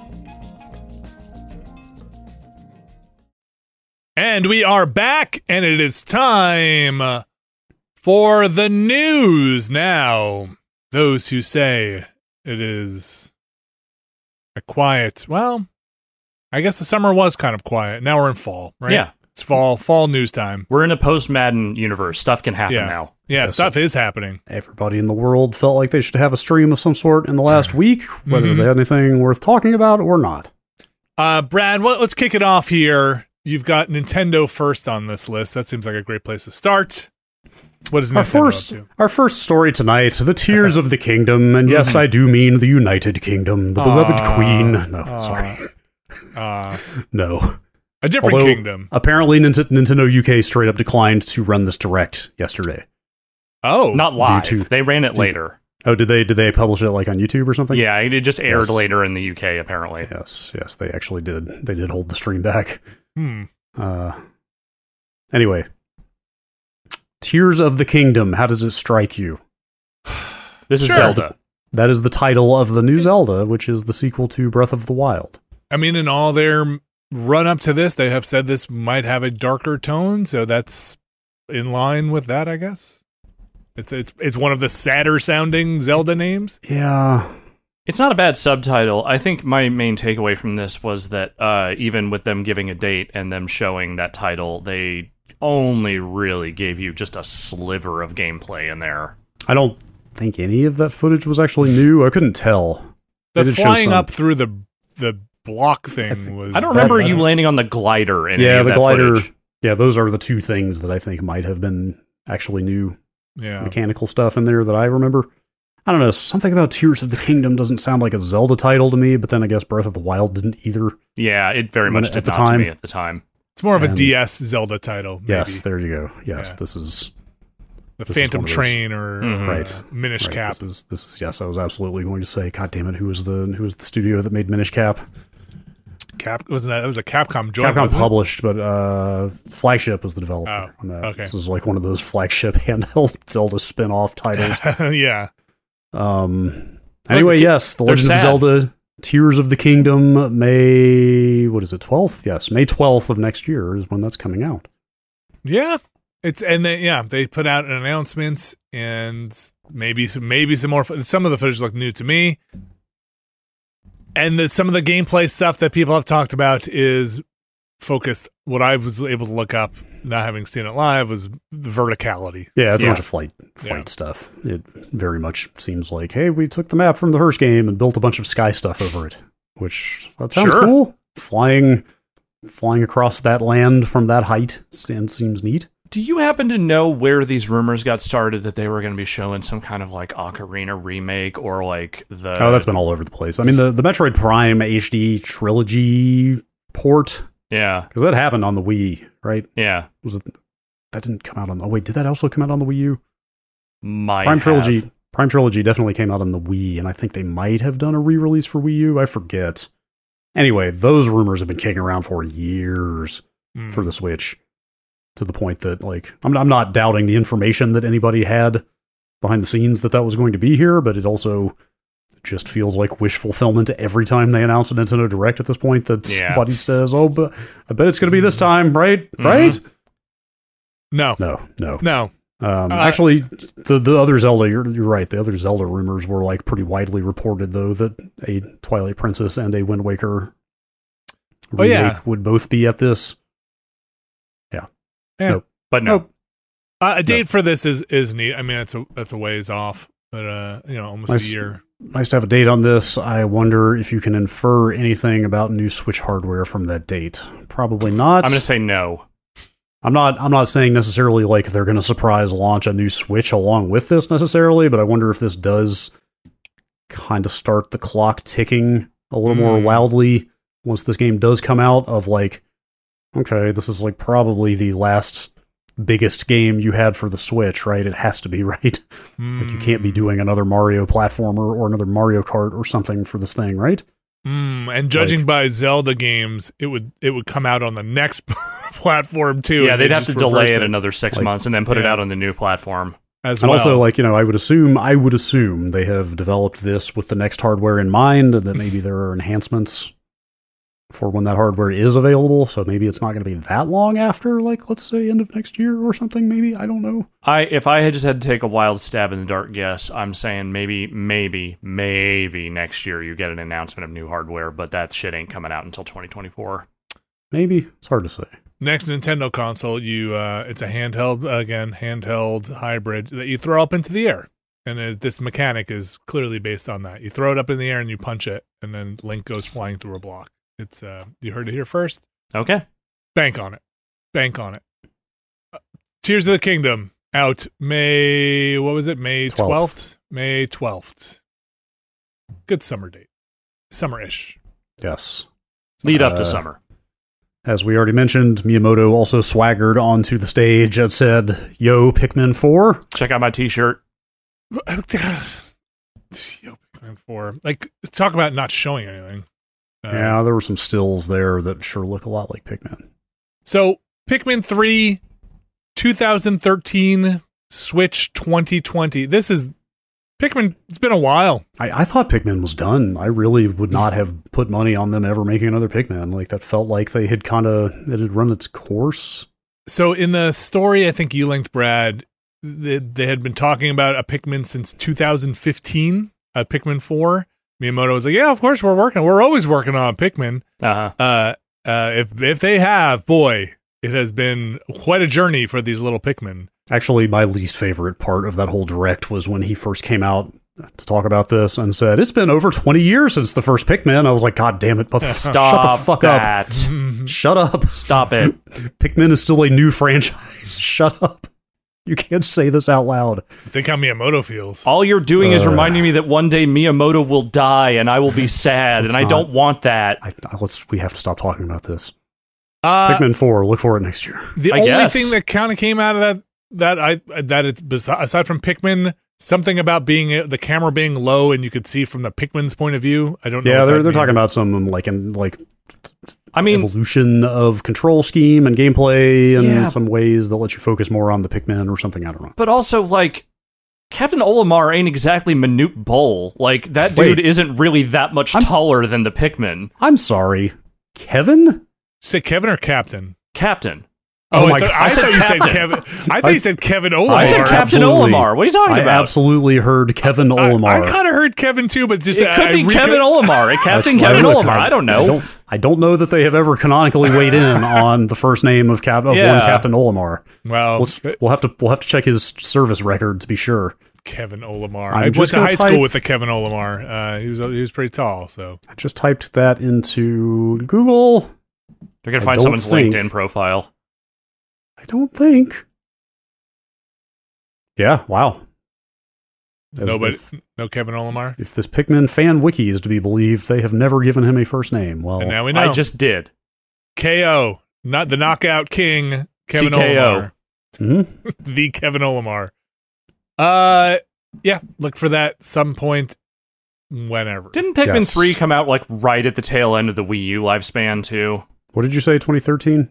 Hold on, I was in my notes. Pikmin 1 was released. Oh, if it was 2013, then it wasn't, obviously. 3 was 2013, yes. 2013. That was only like a year into the Wii U, not even. Oh, man. All right. My time scale is completely broken. Yeah, I get it. One other thing real quick here that I forgot to put in here, but I'm just going to quiz Alex now. They, I believe, revealed the tracks in the third wave of Mario Kart 8 booster courses. They named 2 of them. Oh, did they not give all of them? No, just 2 of them. Oh, damn it. Okay, well, it's Merry Mountain from Mario Kart Tour and Peach Gardens from Mario Kart DS. Yeah. Any opinions? I remember Peach Gardens being pretty good. I have a blanket attitude toward anything from Mario Kart Tour, but I also don't really know the tracks very well from that game, so maybe they'll make it good. I don't know. I have not really loved any of the Tour tracks they have put in this game yet. Okay. I guess data miners have found a bunch of music files in there that may be references to upcoming tracks. You know, I don't need to know. They gave me Coconut Mall at this point. I'm at this point now, I'm happy to just have the surprise of finding out whatever the next ones are. Fair. I'm looking forward to Pikmin. I've been playing a lot of Pikmin 3 with my son on the Switch, and I hope they continue with the 2-player co-op stuff. And those were kind of the big things from the Nintendo thing. I mean, they announced some other games, but nothing else that really stuck with me. Yeah, this last one is a weird one. Here we are. It finally happened. I'm not sure I understand the timing, but it finally happened after several false starts. They are putting out that HD version of GoldenEye 007 from the Nintendo 64. But are they putting out the HD version on Switch? Well, as HD as that thing gets, I guess, because the way they were making it seem was like it was coming as part of that Nintendo 64 subscription, which led me to believe that was just they were just going to put out the port of GoldenEye on the Switch. But I could be wrong about that. No, because it has online multiplayer exclusive to the Switch, which is actually the weirdest part of the story. But that's the thing; they've done that to some of those games on the Nintendo Switch service stuff. I guess it's possible. That seems like a major enough new feature to me that. Okay, now I need to look this up. I would be less confused if they had actually shown gameplay from that, but they didn't. They just showed the intro of Bond, and that was kind of it. Wait, you might be right, actually. Because they put it at the tail end of them announcing the new N64 games that are coming, and it read weird to me. Oh, God, yes, it is actually part of Nintendo Switch Online. Wow, that's weird. I'm not crazy. I was under the impression this was a standalone release on Switch. But then I think the version that is coming out on Xbox Live is still a 4K, up-resed update of that game that does not have online. So Rare is saying the Xbox version has achievements, 4K is 4K, and has a smoother frame rate. Right. So yes, nobody seems to know exactly why the Switch is the only version that has online, which is, again, bizarre. I have thoughts. Other than, it might be a rights issue, except I don't even see how that... I don't know. I don't think it's a rights issue. I'm just calling it right here with no inside information on this whatsoever, is that the reason this took so damn long is Nintendo dragged their fucking feet and demanded that they get some kind of exclusivity with something with this. That was my guess, is that, yes, they wanted something. They have enough control over this game still legally, I assume, that they could demand something like that. It pretty much seems like this Xbox version is, I can't say for sure, but it sure sounds like it's based on that leaked build. Right. It was finished years ago and got out a couple of years ago. This could be new from the ground up, but it sure does look like that. This whole thing is very clunky. Yeah. The coolest part of this, it'll be on Game Pass because it's a Microsoft first-party release, but the coolest part of this is that if you own Rare Replay, you just get it for free. Permanently free. They are basically adding it to Rare Replay. A game that came out 8-9 years ago. I don't know if it was an early Xbox One thing, right. wasn't it? You're right. It was an early Xbox One. It might have been 2014, actually. Some people on our Discord pointed out yesterday that Rare Replay, at least as of yesterday, was $7.50. Yes, it still is. That is an incredible deal for that collection. Rare Replay rules for a whole stack of reasons you should go get that for $7.50 regardless. The worst games in that collection are still worth owning, certainly at that price. Yeah, and there's a bunch of supplemental material in there. It's awesome. Rare Replay is a fine, comprehensive product, but soon to be even more comprehensive. Yeah. When they add what may be the last missing piece. Again, from a preservation standpoint, it's amazing that they are you know what? We put out a thing that purported to be the history of Rare games up to a point, Except for one. One big rights bugaboo. And now that they have that game coming out on their platform, they're like, you know what? We should add that retroactively. And they are, and that rules. That's great. So is it possible they charge more for this than Rare Replay? Is this like a standalone thing? Possibly, yes. I would be shocked if this is less than $10 or $15. So, granted, I don't know how long that Rare Replay price is going to last as of right now. Okay. That could be let me click through the store page. 12 days. And when does it go? What does it go back up to? Rare Replay is normally $30. Okay. So you have 12 days from the time of this podcast to buy it for $7.50, which you should do. Which you should. It's also on Game Pass if you have that, right? Yeah. Yes. But what if Game Pass goes away, man? Or what if you cancel your Game Pass? What if, right. Look, you can't rely on streaming services, man. We've learned this time and time again. Oh. What if your internet is down? Uh-huh. And what if your internet was down and you couldn't authenticate with Game Pass, but you could play the entire history of Rare? Uh-huh. There locally on your console. Then you wouldn't even miss that online multiplayer. That's right. Okay. Game Pass probably has a provision for being offline as well. I don't know. Look, I'm grasping here to make people buy this thing. No, it's a good buy. The Xbox is always online. Everybody knows that. Can't go off. Right. Yep. We've got another product for people who want to go offline. It's called a middle finger. Fuck you. It's called Yakuza. Oh yes. Yeah, they're not making that online. What is going on in the wild world of Ryu ga Gotoku? It's not called Yakuza anymore, actually. No. Yeah, I mean, that's the thing. It was always called Like a Dragon in Japan, I guess. And Yakuza was the branding for the West. But there is a chapter in Yakuza 7 that literally says the end of Yakuza, and apparently they meant it. Because they are still making these games, but they are now called Like a Dragon here. And they are apparently making a bunch of them that are coming out here in the next couple of years. What was the literal exact title of 7 here? Was 7 in the title? It wasn't just Yakuza Like a Dragon, was it? Was it Yakuza 7 Like a Dragon? It was Yakuza 7 Like a Dragon, but then I started seeing logo art that was just Yakuza Like a Dragon after the fact, and I wonder if at some point they wanted to draw, I don't know, maybe they're conflating the two, but... So there's a couple of things here. First one being the next Yakuza is just going to be Like a Dragon 8? Yes, it is. Okay. And this one will star Ichiban Kasuga and Kiryu. A very gray Kiryu. Yes. Extremely gray. And this is notable because they've kind of... So, I'm going to give you a slight spoiler here for Yakuza 7.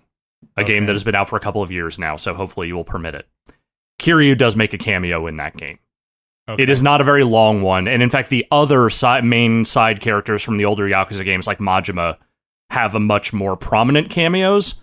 Kiryu just kind of shows up for a minute, kind of waves at the camera, kicks some guy's ass, and then leaves.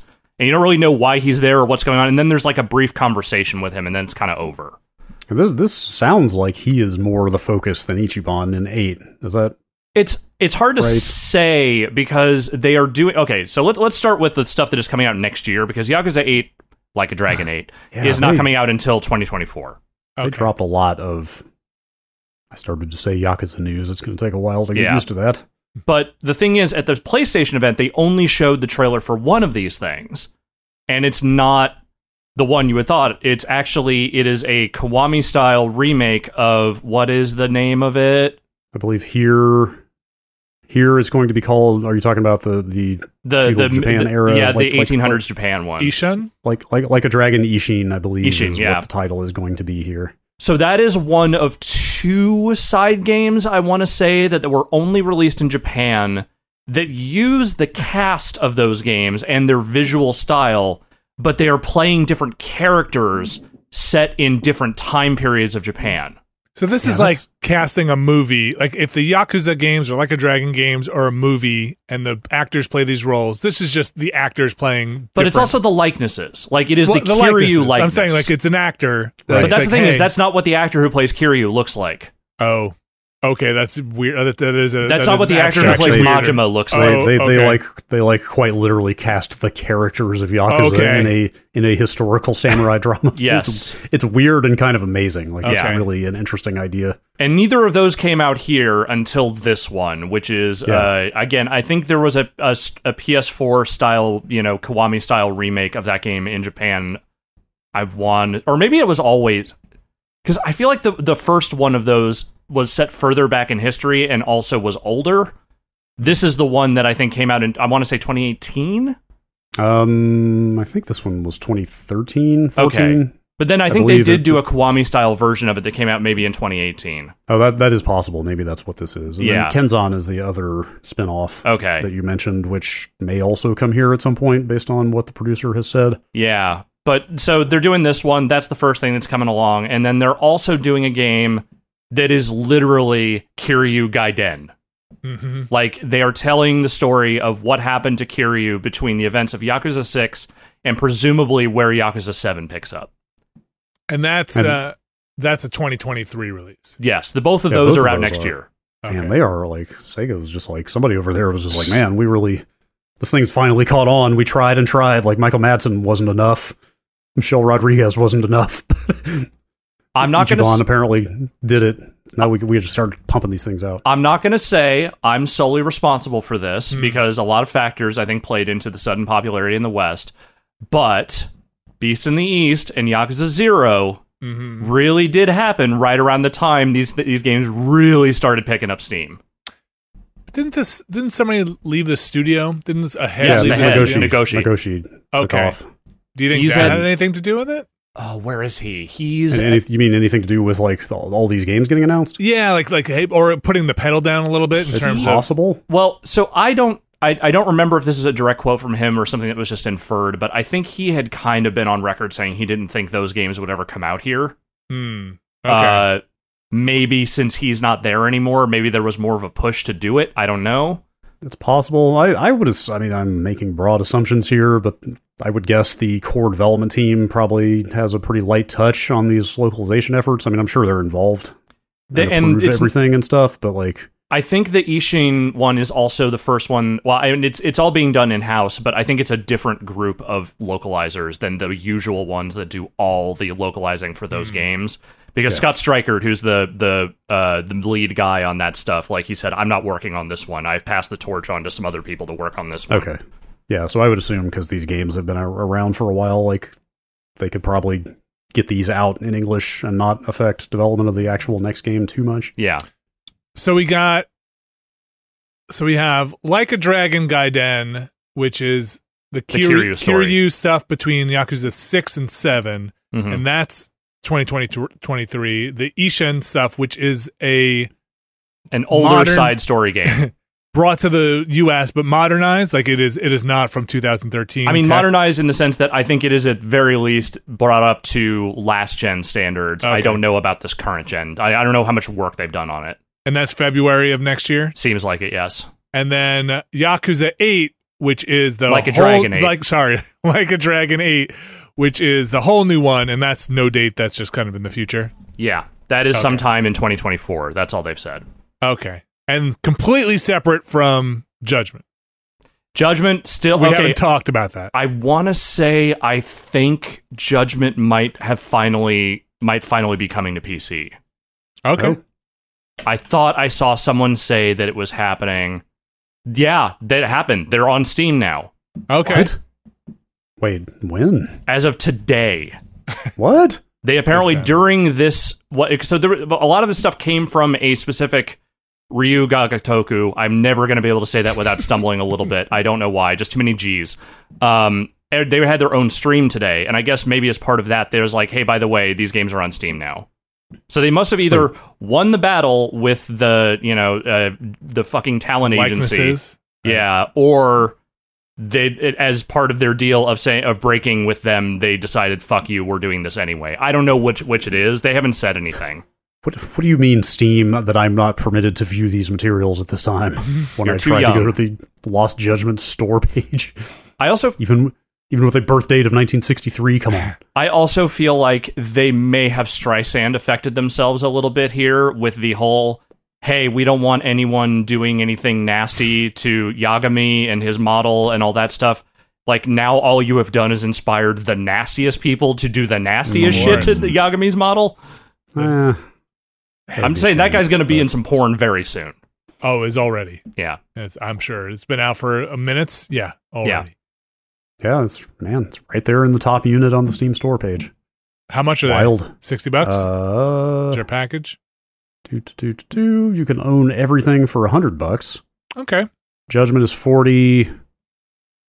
Lost Judgment is 60. Lost Judgment is 60, and the Kaito Files is 30. Oh, wow. Okay, I thought that So would that's a... And when you say everything, you get the That's Kaito too Files. much for that DLC. It's all that stuff. That's Okay. too much so for you're- that DLC. If you buy the bundle, you're essentially getting Kaito Files for free. Yeah. Okay.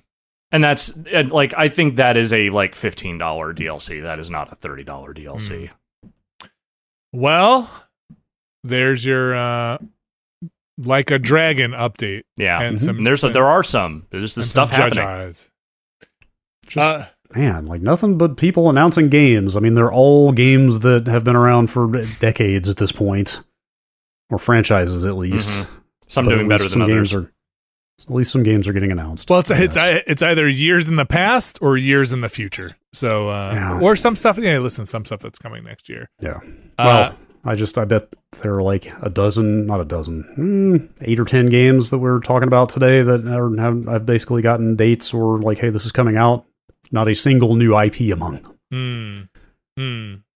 This is true, and let's keep that ball rolling, Brad. I mean, there What's were next? some new IPs announced during the last few days, but Oh no, I just mean of the stuff we're talking about here. Yeah. It's like, boy, have you heard of Assassin's Creed? I have heard of Assassin's Creed. I and might want to stop hearing about Assassin's Creed, to be you honest. know- Would you like instead to play four new Assassin's Creed games? Okay, there's a lot of Assassin's Creed in this block, but this announcement was, I feel like, for this first one was for me, the one who said like, I don't like the new direction of Assassin's Creed. I don't like the more stat-based, weapon-based open world. You don't like that they made it Witcher 3. Yeah. I don't love that they witchered up some of the assassin stuff. Well, not even witchered, really. It's more like loot. They made it a loot game. Witcher isn't really a loot game, but they made Assassin's Creed kind of a loot game. I didn't love that as much. So this new one, they're saying, as much as they can, is kind of a throwback to the original Assassin's Creed. Now, if anybody who's out there who played the original Assassin's Creed knows, while kind of a fun thing and concept, wasn't that great a game. No. Because it got kind of dragged down by its own mechanics sometimes. It was a first stab. Yeah, at stab. this idea. Yeah. But I don't know. There was always something like there was a purity to that first game, even if it wasn't entirely successful, Yeah. that I admired. And so the idea that, so it's Assassin's Creed Mirage, it's coming out next year.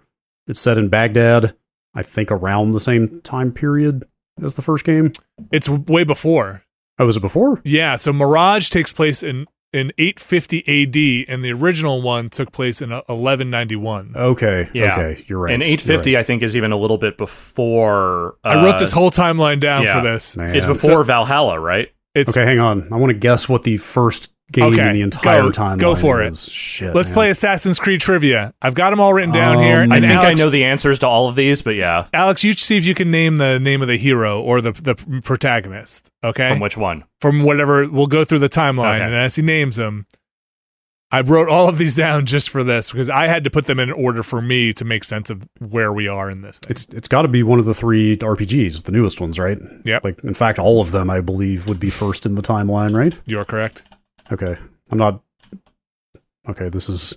I'm going to say... Are they in both release and chronological order? No, Is that not right? that's not right. Is Odyssey before Origins? Odyssey first, 404 BC. Technically, Odyssey Okay. is before. Okay, so it's Okay. Odyssey first, then then Origins, and then Valhalla, I would guess. Oh, sorry, I might have misled you. Mirage is in there somewhere.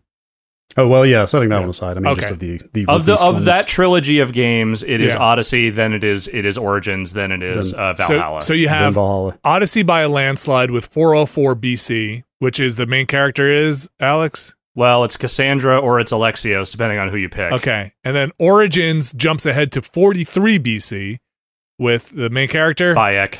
And then supposedly Mirage at 850 AD, which is the new character, which is Basim. And then Valhalla at 878 AD, with the main character being Dude Ivor or Lady Ivor. the Ivors. Yeah. Do you want to keep going, Brad, to see if you can get the rest of these? Okay. So let's say like mainline only here. Mainline only. Yeah. Okay. So, do we put Liberation in mainline? I don't. Yes, I have Liberation in here, but I'll group. Group around. I think the ones you time. exclude are like the 3 side-scrolling games they put out as like arcade releases. Yes, on the grounds that I don't know shit about those games, I say we neither should do I. them. Okay. So I'll fill them in when you get to them. Okay. But I won't count them against your. And order I don't. Was Liberation a handheld one? it started as a handheld one, but they moved it to PS4 right. at some point. Yes. Okay. I want to say there's been like 2 handheld ones, right? Was Freedom Cry Maybe not. handheld? No, Freedom Cry was not handheld only. Freedom Cry was DLC, I thought. Okay. Or an expansion. Was Rogue handheld? No. Okay. God, I forgot about Rogue entirely. Shit. Don't worry. There's a lot. So after Gosh. Valhalla, which is 878 AD, our next one. I'm gonna say the Ezio games should be next, not counting Liberation because I don't remember what it's about. Well, I think you're leaving one out here because we Well, named hang on, it let me before. take inventory. So it's Okay. like the Ezio games, Unity, Syndicate 3, Black Flag.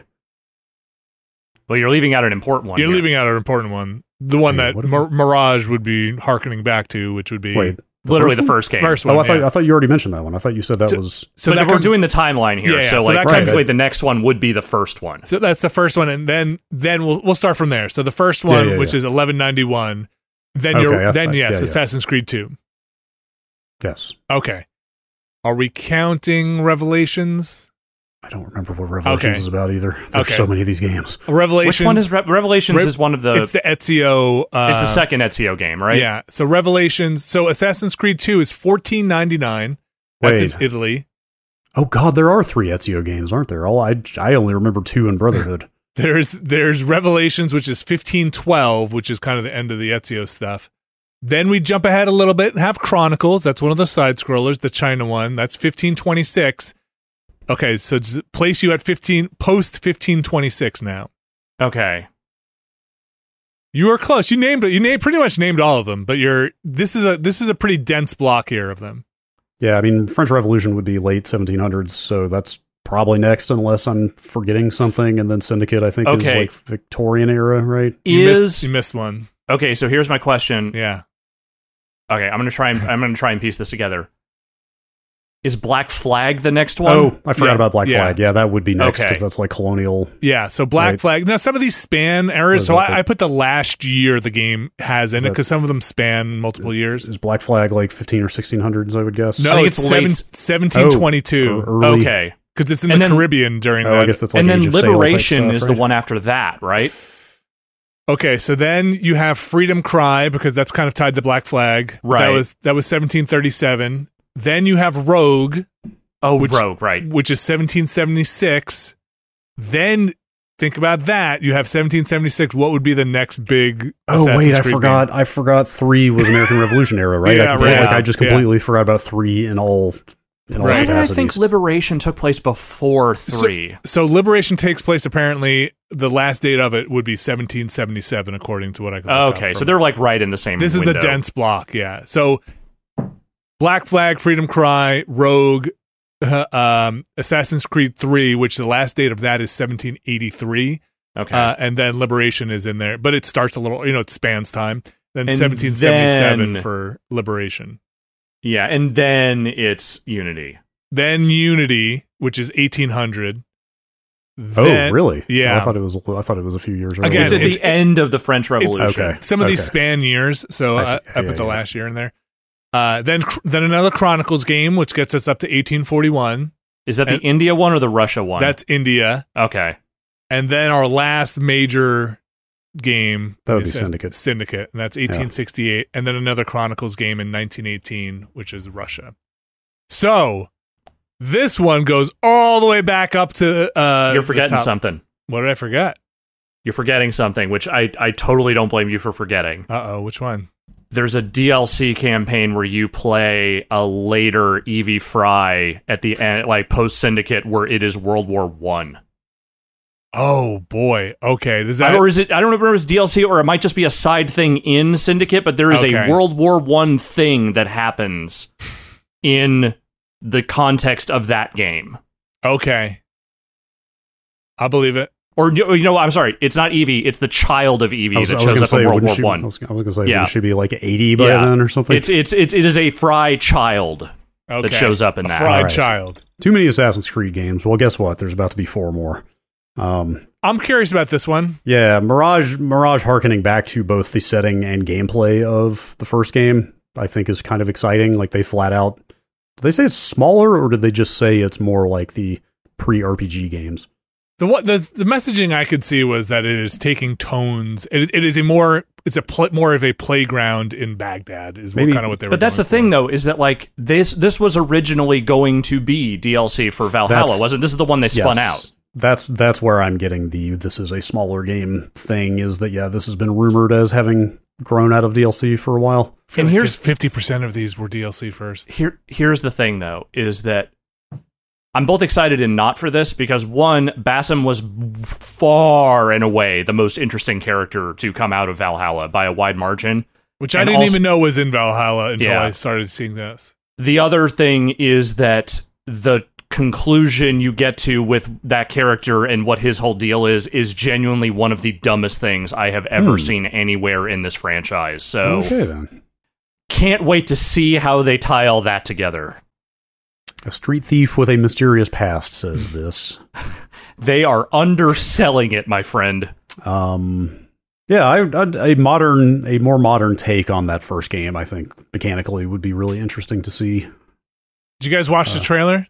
And that's what we're getting. I scrubbed through the 15-minute developer.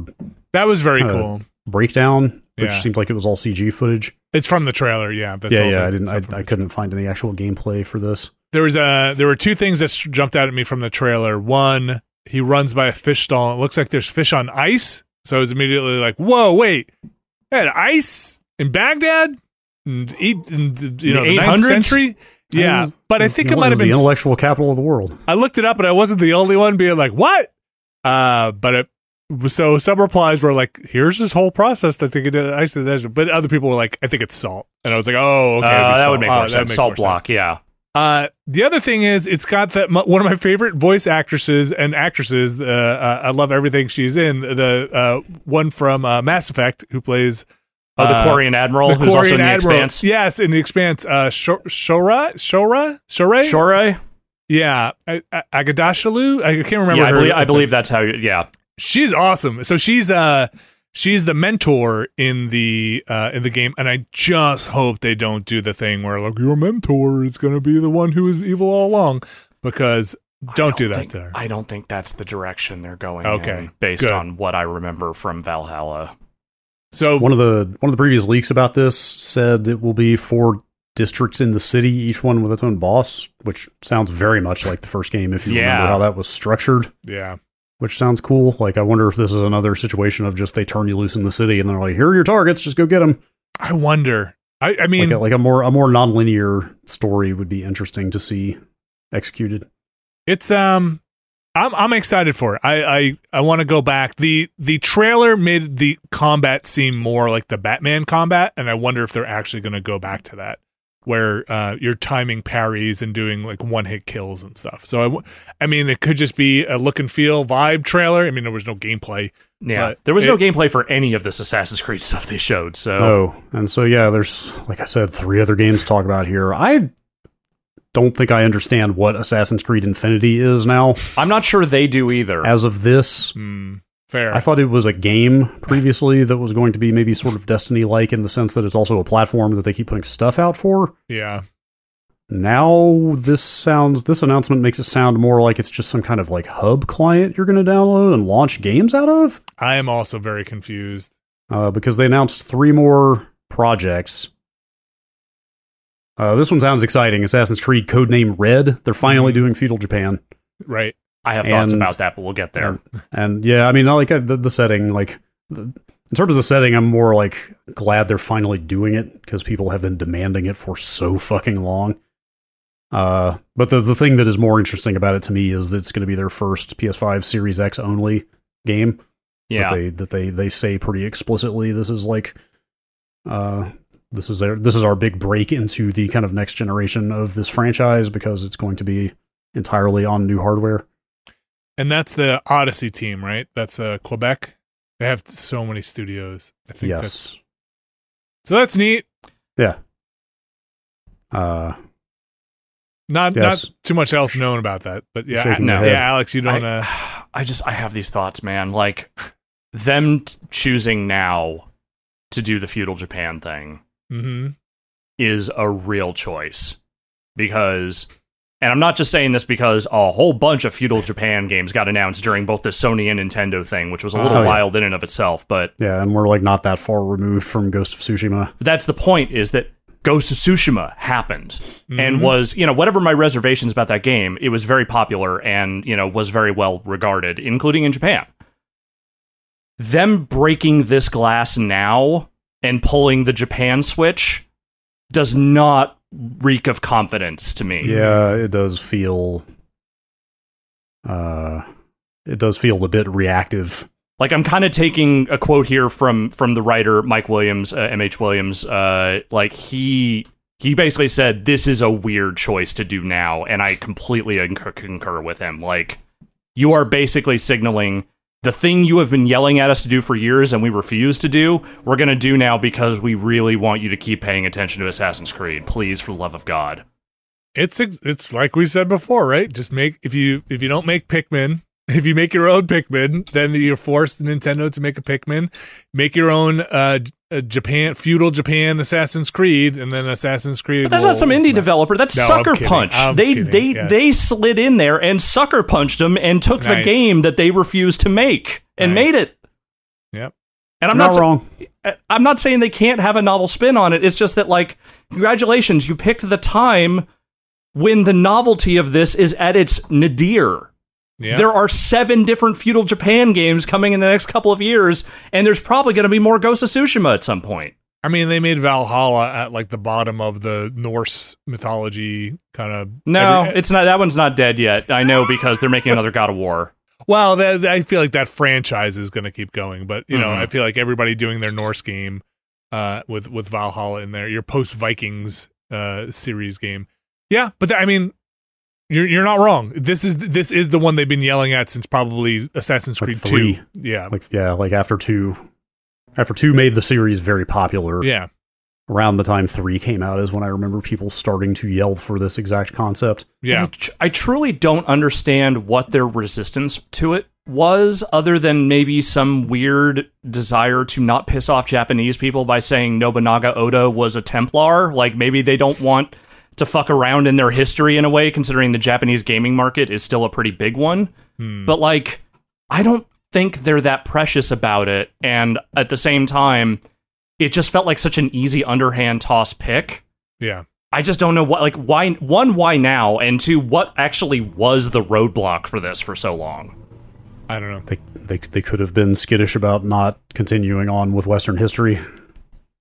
I guess, but if I had to guess in terms of like what the market, they thought the market would accept, possibly, I don't know. But if that's the case, if they're really worried about the market at this point, then like they should just be setting a bunch of these games in China now, because like that's the market everyone's trying to go after. They are. Well, now they aren't. Like the last few years are different than like 10 plus years ago. Is what I mean. I think one of their new ones is also in China. I think one of their new mobile one of the new Assassin's Creeds is? I think they're one of their mobile ones is in China. Yeah, there is a mobile game, which I... look, we're not talking about mobile here. Like, I'm not dismissing the mobile market, but I'm saying that, like, as far as, like, what they are doing in the console space and the PC space. Yeah, we might as well just mention it, since I did say there were 4 games. Assassin's Creed, codename Jade, is, quote, a AAA RPG action-adventure game for mobile platforms. That's the ancient China one. Set in ancient China. Okay. Yeah. That's a free. That's also free to play. That's free to play. That's free to play. So that is like kind of full on Genshin Impact style. That is extremely in its own lane. Like apparently, you create your own character too. Like big, yeah, exactly. Like that very much sounds like the Genshin, like big sort of narrative-ish world, but free to play. Yeah. There's an Ubisoft unnamed just- mobile one too that that ties into or is Netflix. So Brad, Yeah. if you still have your weird Netflix game, Oh, good. thing, Oh, good.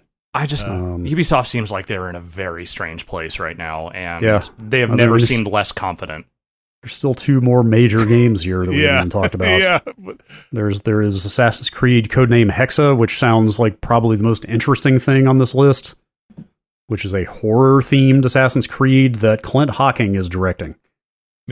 That is interesting to me. So, like, yeah, putting him on an Assassin's Creed game and also it being this horror witchcraft type thing sounds pretty interesting. I don't know, Watch Dogs Legion was maybe not as successful as you might have hoped, but at least they tried some stuff. They sure did.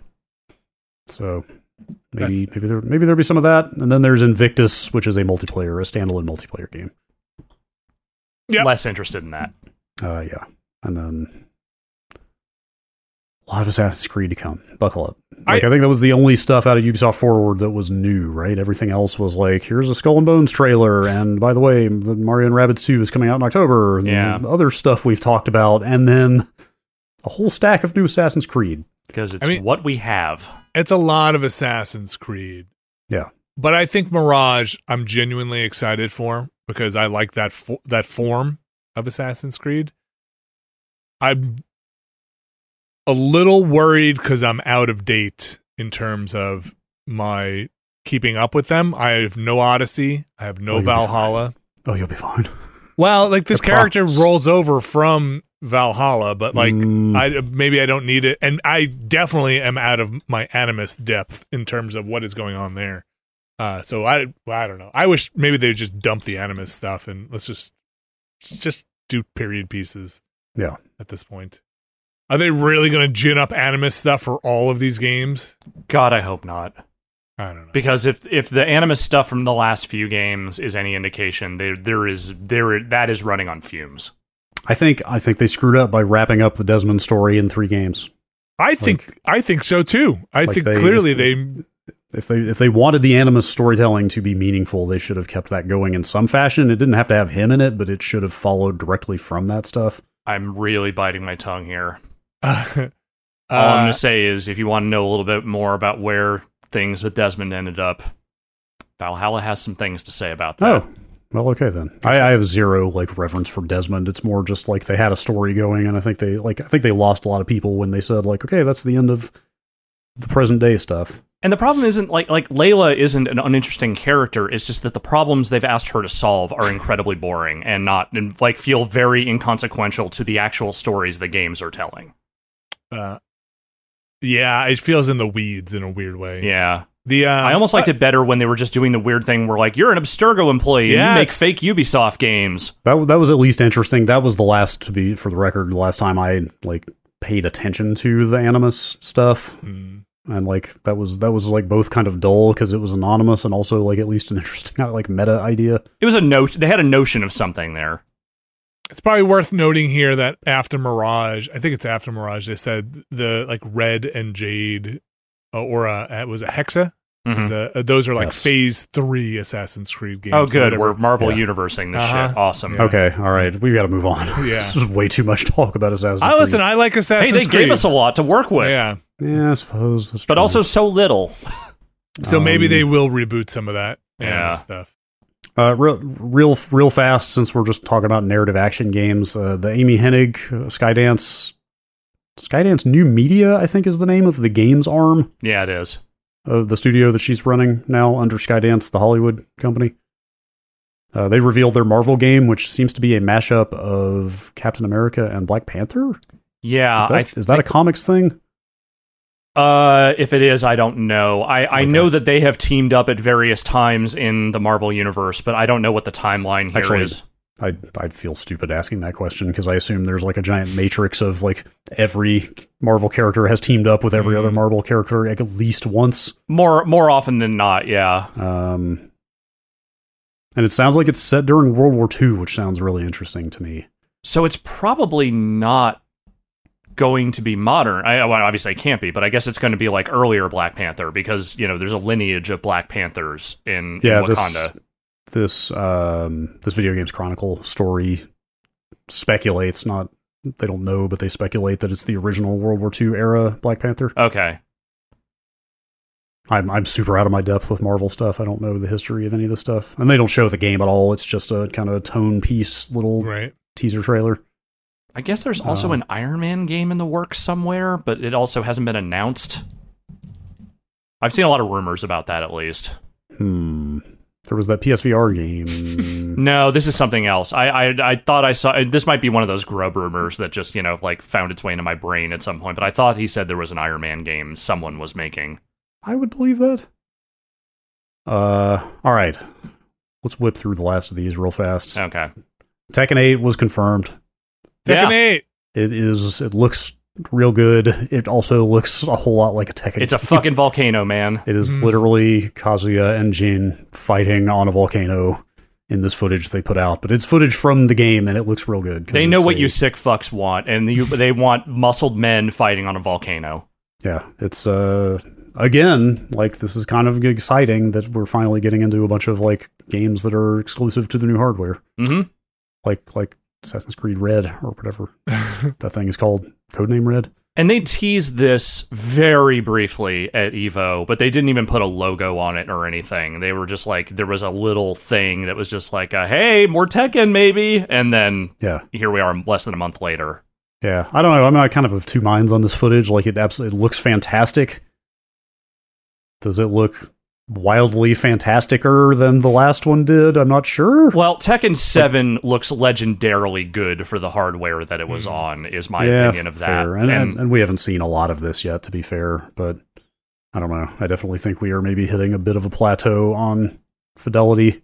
Maybe so, but the thing is, the thing I'm more curious about is, like, what are their gameplay hooks for this one? Because, like, 7 was the one that introduced the, like, last second slow down in the fight, that, like, which is the last hit, which one's gonna do it, and that was like the hypest shit that any fighting game has introduced in years. So, and Tekken 7 is still very heavy in the competitive scene. Like, people like it certainly a lot more than, like, as good as Street Fighter V was at EVO this year. There was a long tail off for that game, whereas I feel like Tekken 7 hasn't really had that.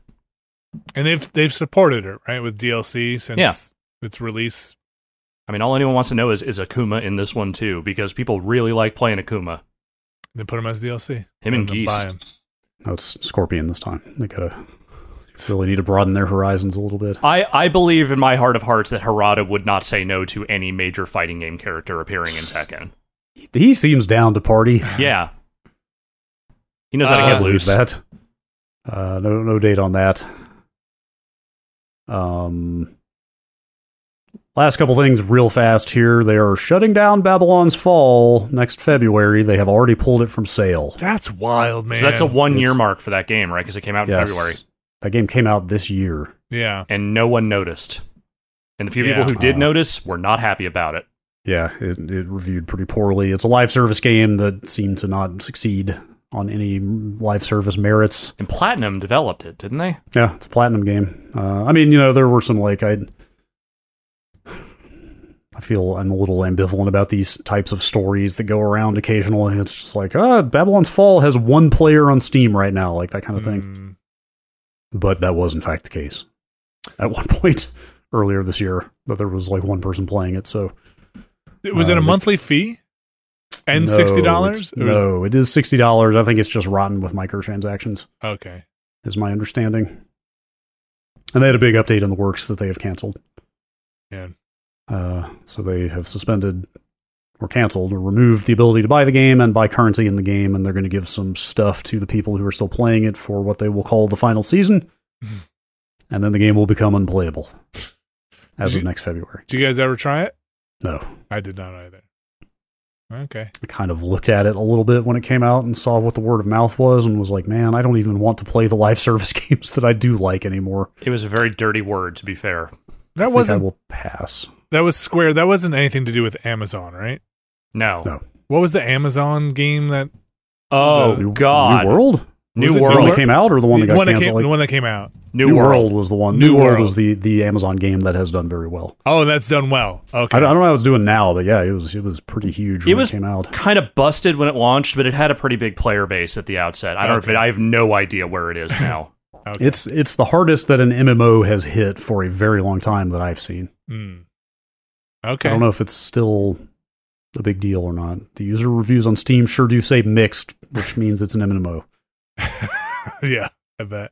Because even the people who play MMOs religiously hate them. All right, last story here. The director of The Quarry, Will Biles, is out there talking about his next game, which he says will be, quote, just as big as The Quarry and may not be a teen horror game. Okay. But he's still working within Supermassive, right? Like, he's still at Supermassive. Yeah, so he also says it will not... So he was the director of Until Dawn and The Quarry. Right. And he's saying it will not be another 7 years until his next game in that vein.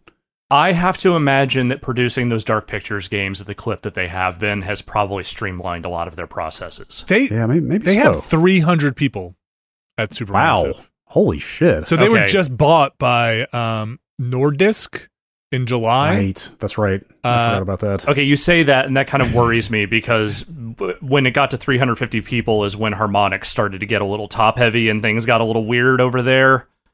So I guess Nordisk had like a 30% stake over the last year, and then they just fully bought them in July. Okay. I had to look up who Nordisk was, but apparently they own Avalanche and have a 40% stake in Mercury Steam, the Metroid Dread people.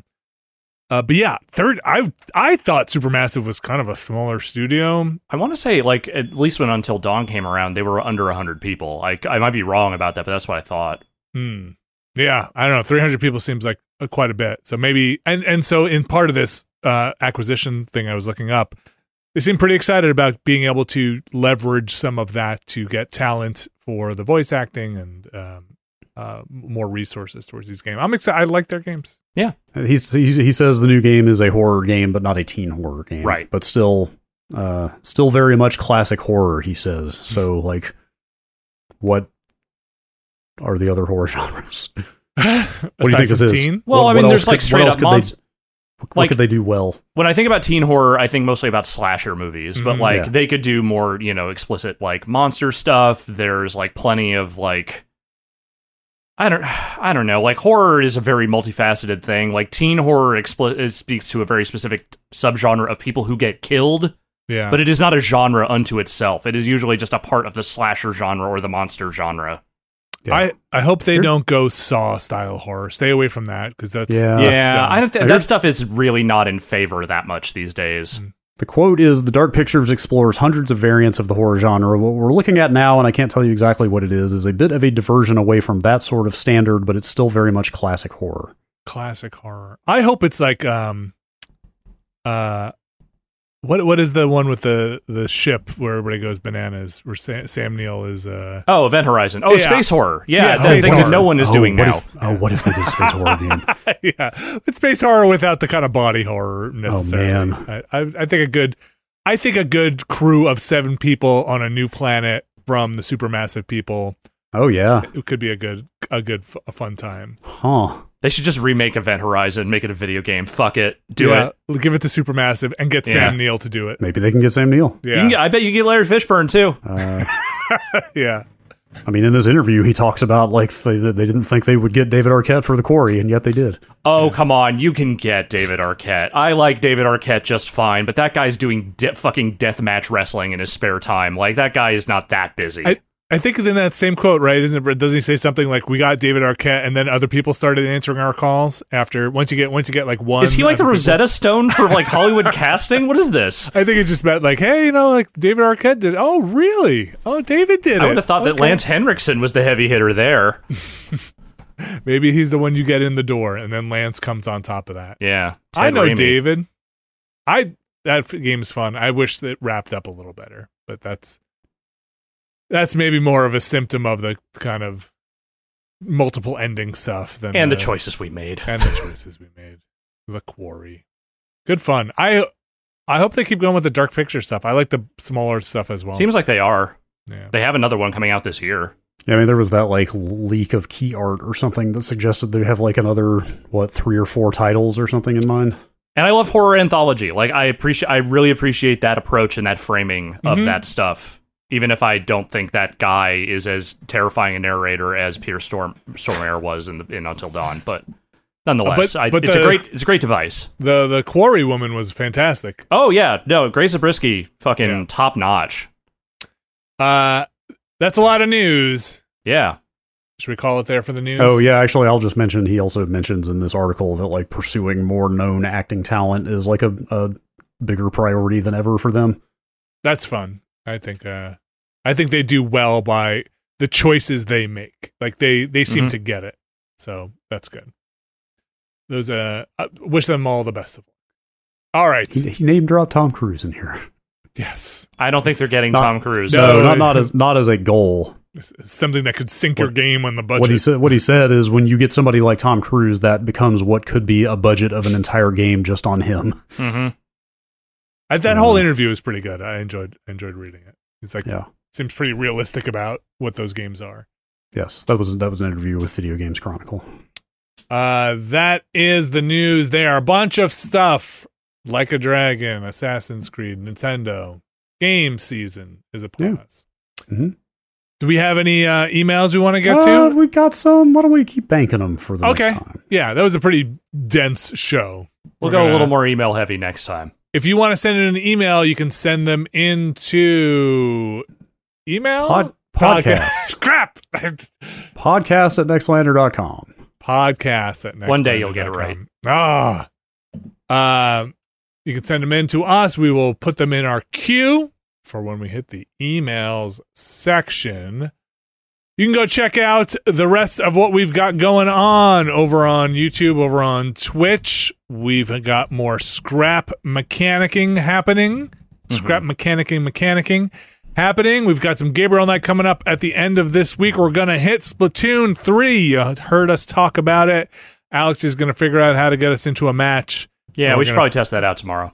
We're going to play that live on a stream. That's going to happen on Thursday. We've got Never Been a Better podcast up currently with Dan Reichert and Jeff Backlar. You can catch that over on the Patreon. Got the Watchcast. Where are we on the Watchcast?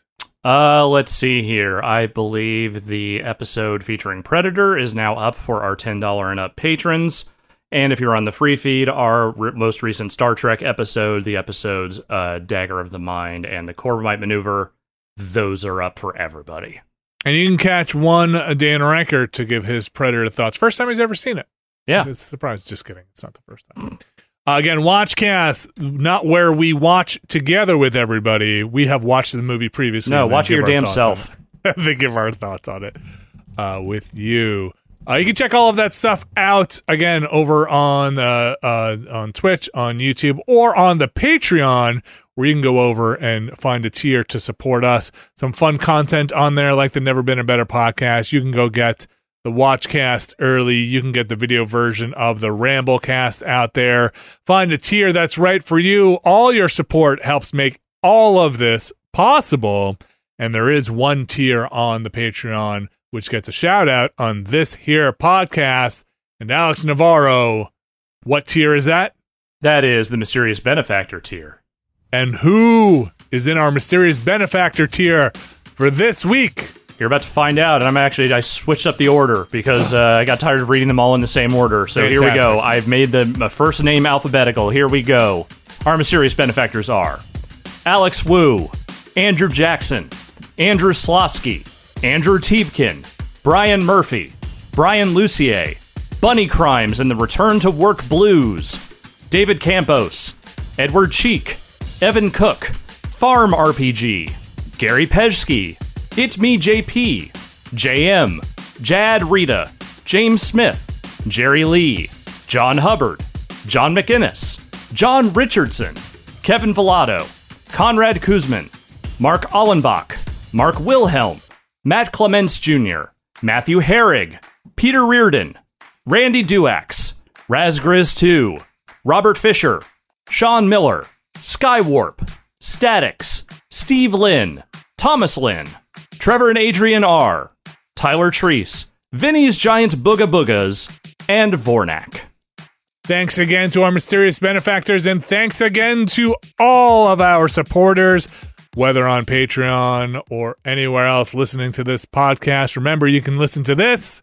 You can also listen to the Watchcast if you want through the same mysterious podcast app catcher that you have. Whatever you're using. What do you got? There. I don't know. I just use the one that comes on my phone because I'm an old man. Mm-hmm. But I've heard there's a lot out there, and you can plug in RSS feeds to them and deliver podcasts right to you. Anything else going on? Glad to be back. Good to be here. Good to. Oh, you know what? Drew and I just did a stream. Drew was doing his Bike for MS yearly bike charity stream. You can go catch that over on the Cloth Map channel on YouTube. We played some Microsoft Flight Simulator. Oh. We played a game called Wolf Pack, which is you and a bunch of friends get together and pilot a World War II submarine. Let's say in the vein of a Das Boot. That sounds awesome. And it was really interesting. And then we tried to get back into our yearly check-in with Star Citizen and see where it's check in and see where Star Citizen. And you can find all of that on Drew's Cloth Map channel, and donations are still open if you want to help donate to the Bike MS charity. That is going to do it for today's podcast. Tune in next week for more. The video. Hey, we're just popping the cork, I'm sure, on this video game news. I'm sure more is. Once it starts coming like this, folks, it just doesn't stop. It doesn't stop. So tune in next week to see what's going to happen. Brad and Alex, glad to see you both again here on the Next Lander podcast. Listening, glad to be contemporary, back in your ears, recent at in situ. You have caught us in the moment, right now. Right now. Right now. Right now. Right now. Right now. Now. Thanks, trying to remember what the next line of the song is. Right here, right now, watching the world become our history. Different. Very different song than I was thinking of. Right here, right now. Okay. I'm not doing Jesus Jones with you, man. We're not doing this. Become history. Don't want to wait till tomorrow. Why put it off another day? There you go.